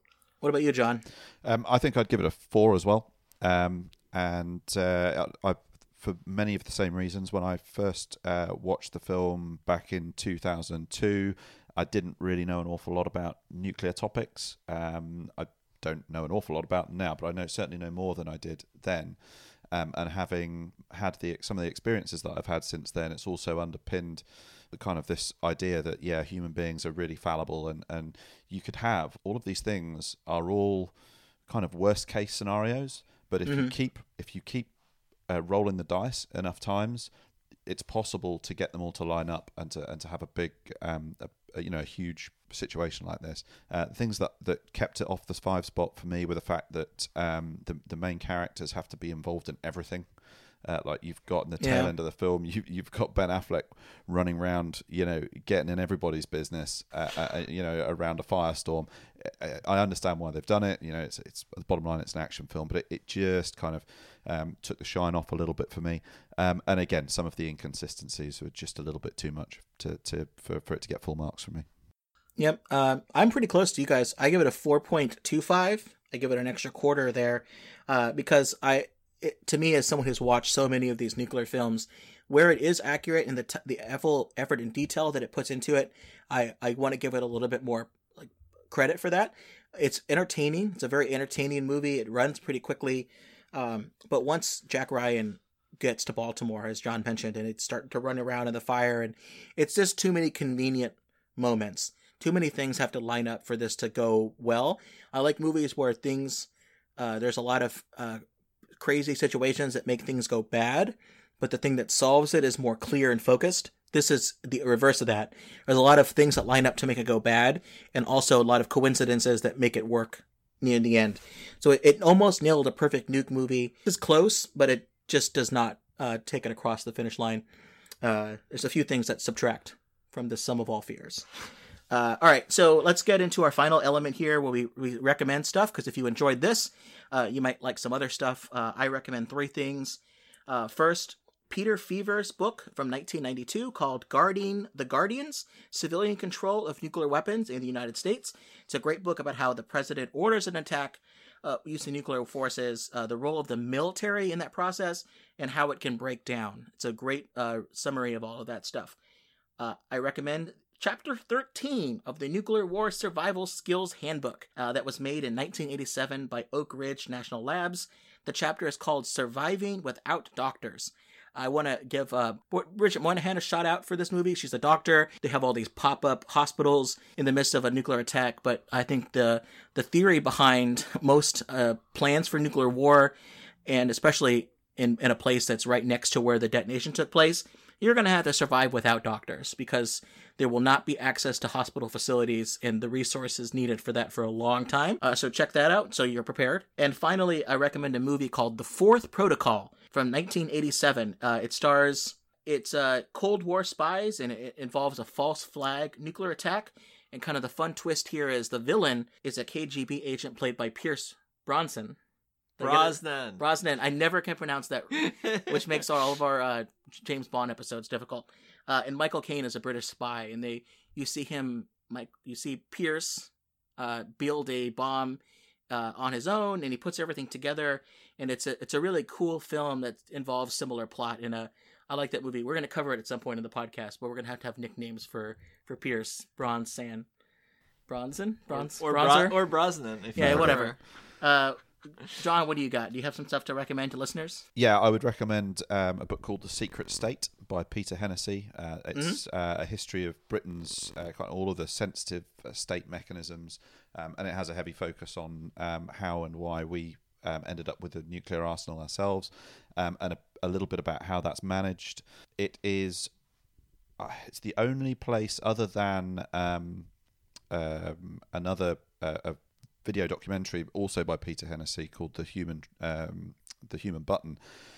Other than that, it's the only place I'm aware of where you find a very detailed and very accurate description of the UK's nuclear firing chain. So it's really, interesting stuff if you're interested in that sort of thing. The second thing I would recommend is a BBC Radio 4 drama called The Letter of Last Resort. It's available on YouTube, and it's a radio play that sees a newly appointed Prime Minister kind of struggling with the concept of writing these letters and some of the paradoxes that they involve. And then the third recommendation that I would have is the film War Book, directed by Tom Harper. It's available on iTunes. It's not super expensive, and it deals with a proposed response to a nuclear attack in a sort of a government committee.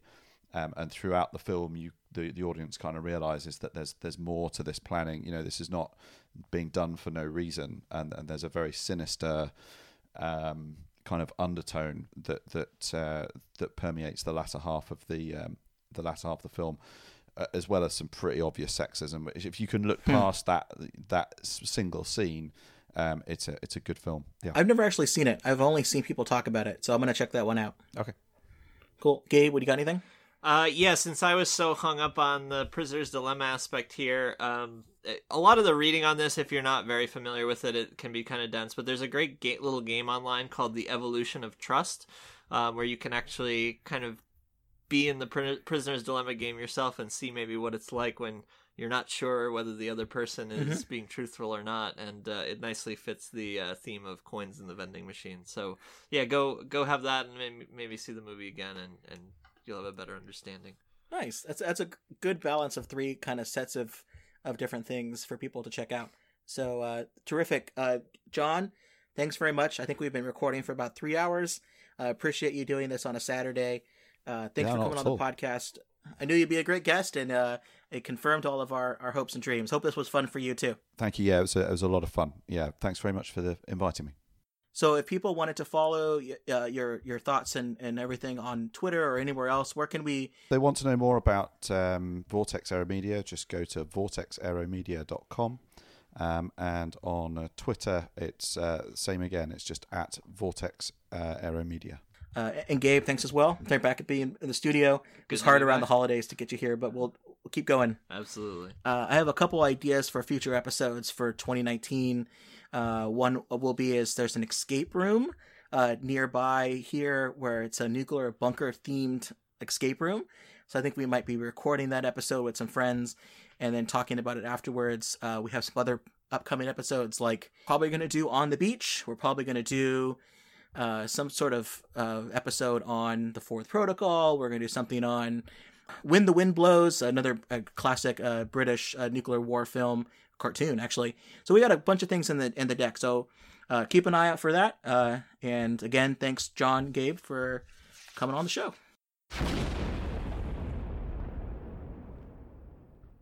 Thanks for listening to another episode of the Supercritical Podcast. If you have any suggestions for future episodes, or you want to tell us what we got wrong, either nuke-wise, helicopter-wise, any of the things that we said that we thought we had expertise on, there are a couple ways you can do that. You can go on our website, supercriticalpodcast.com.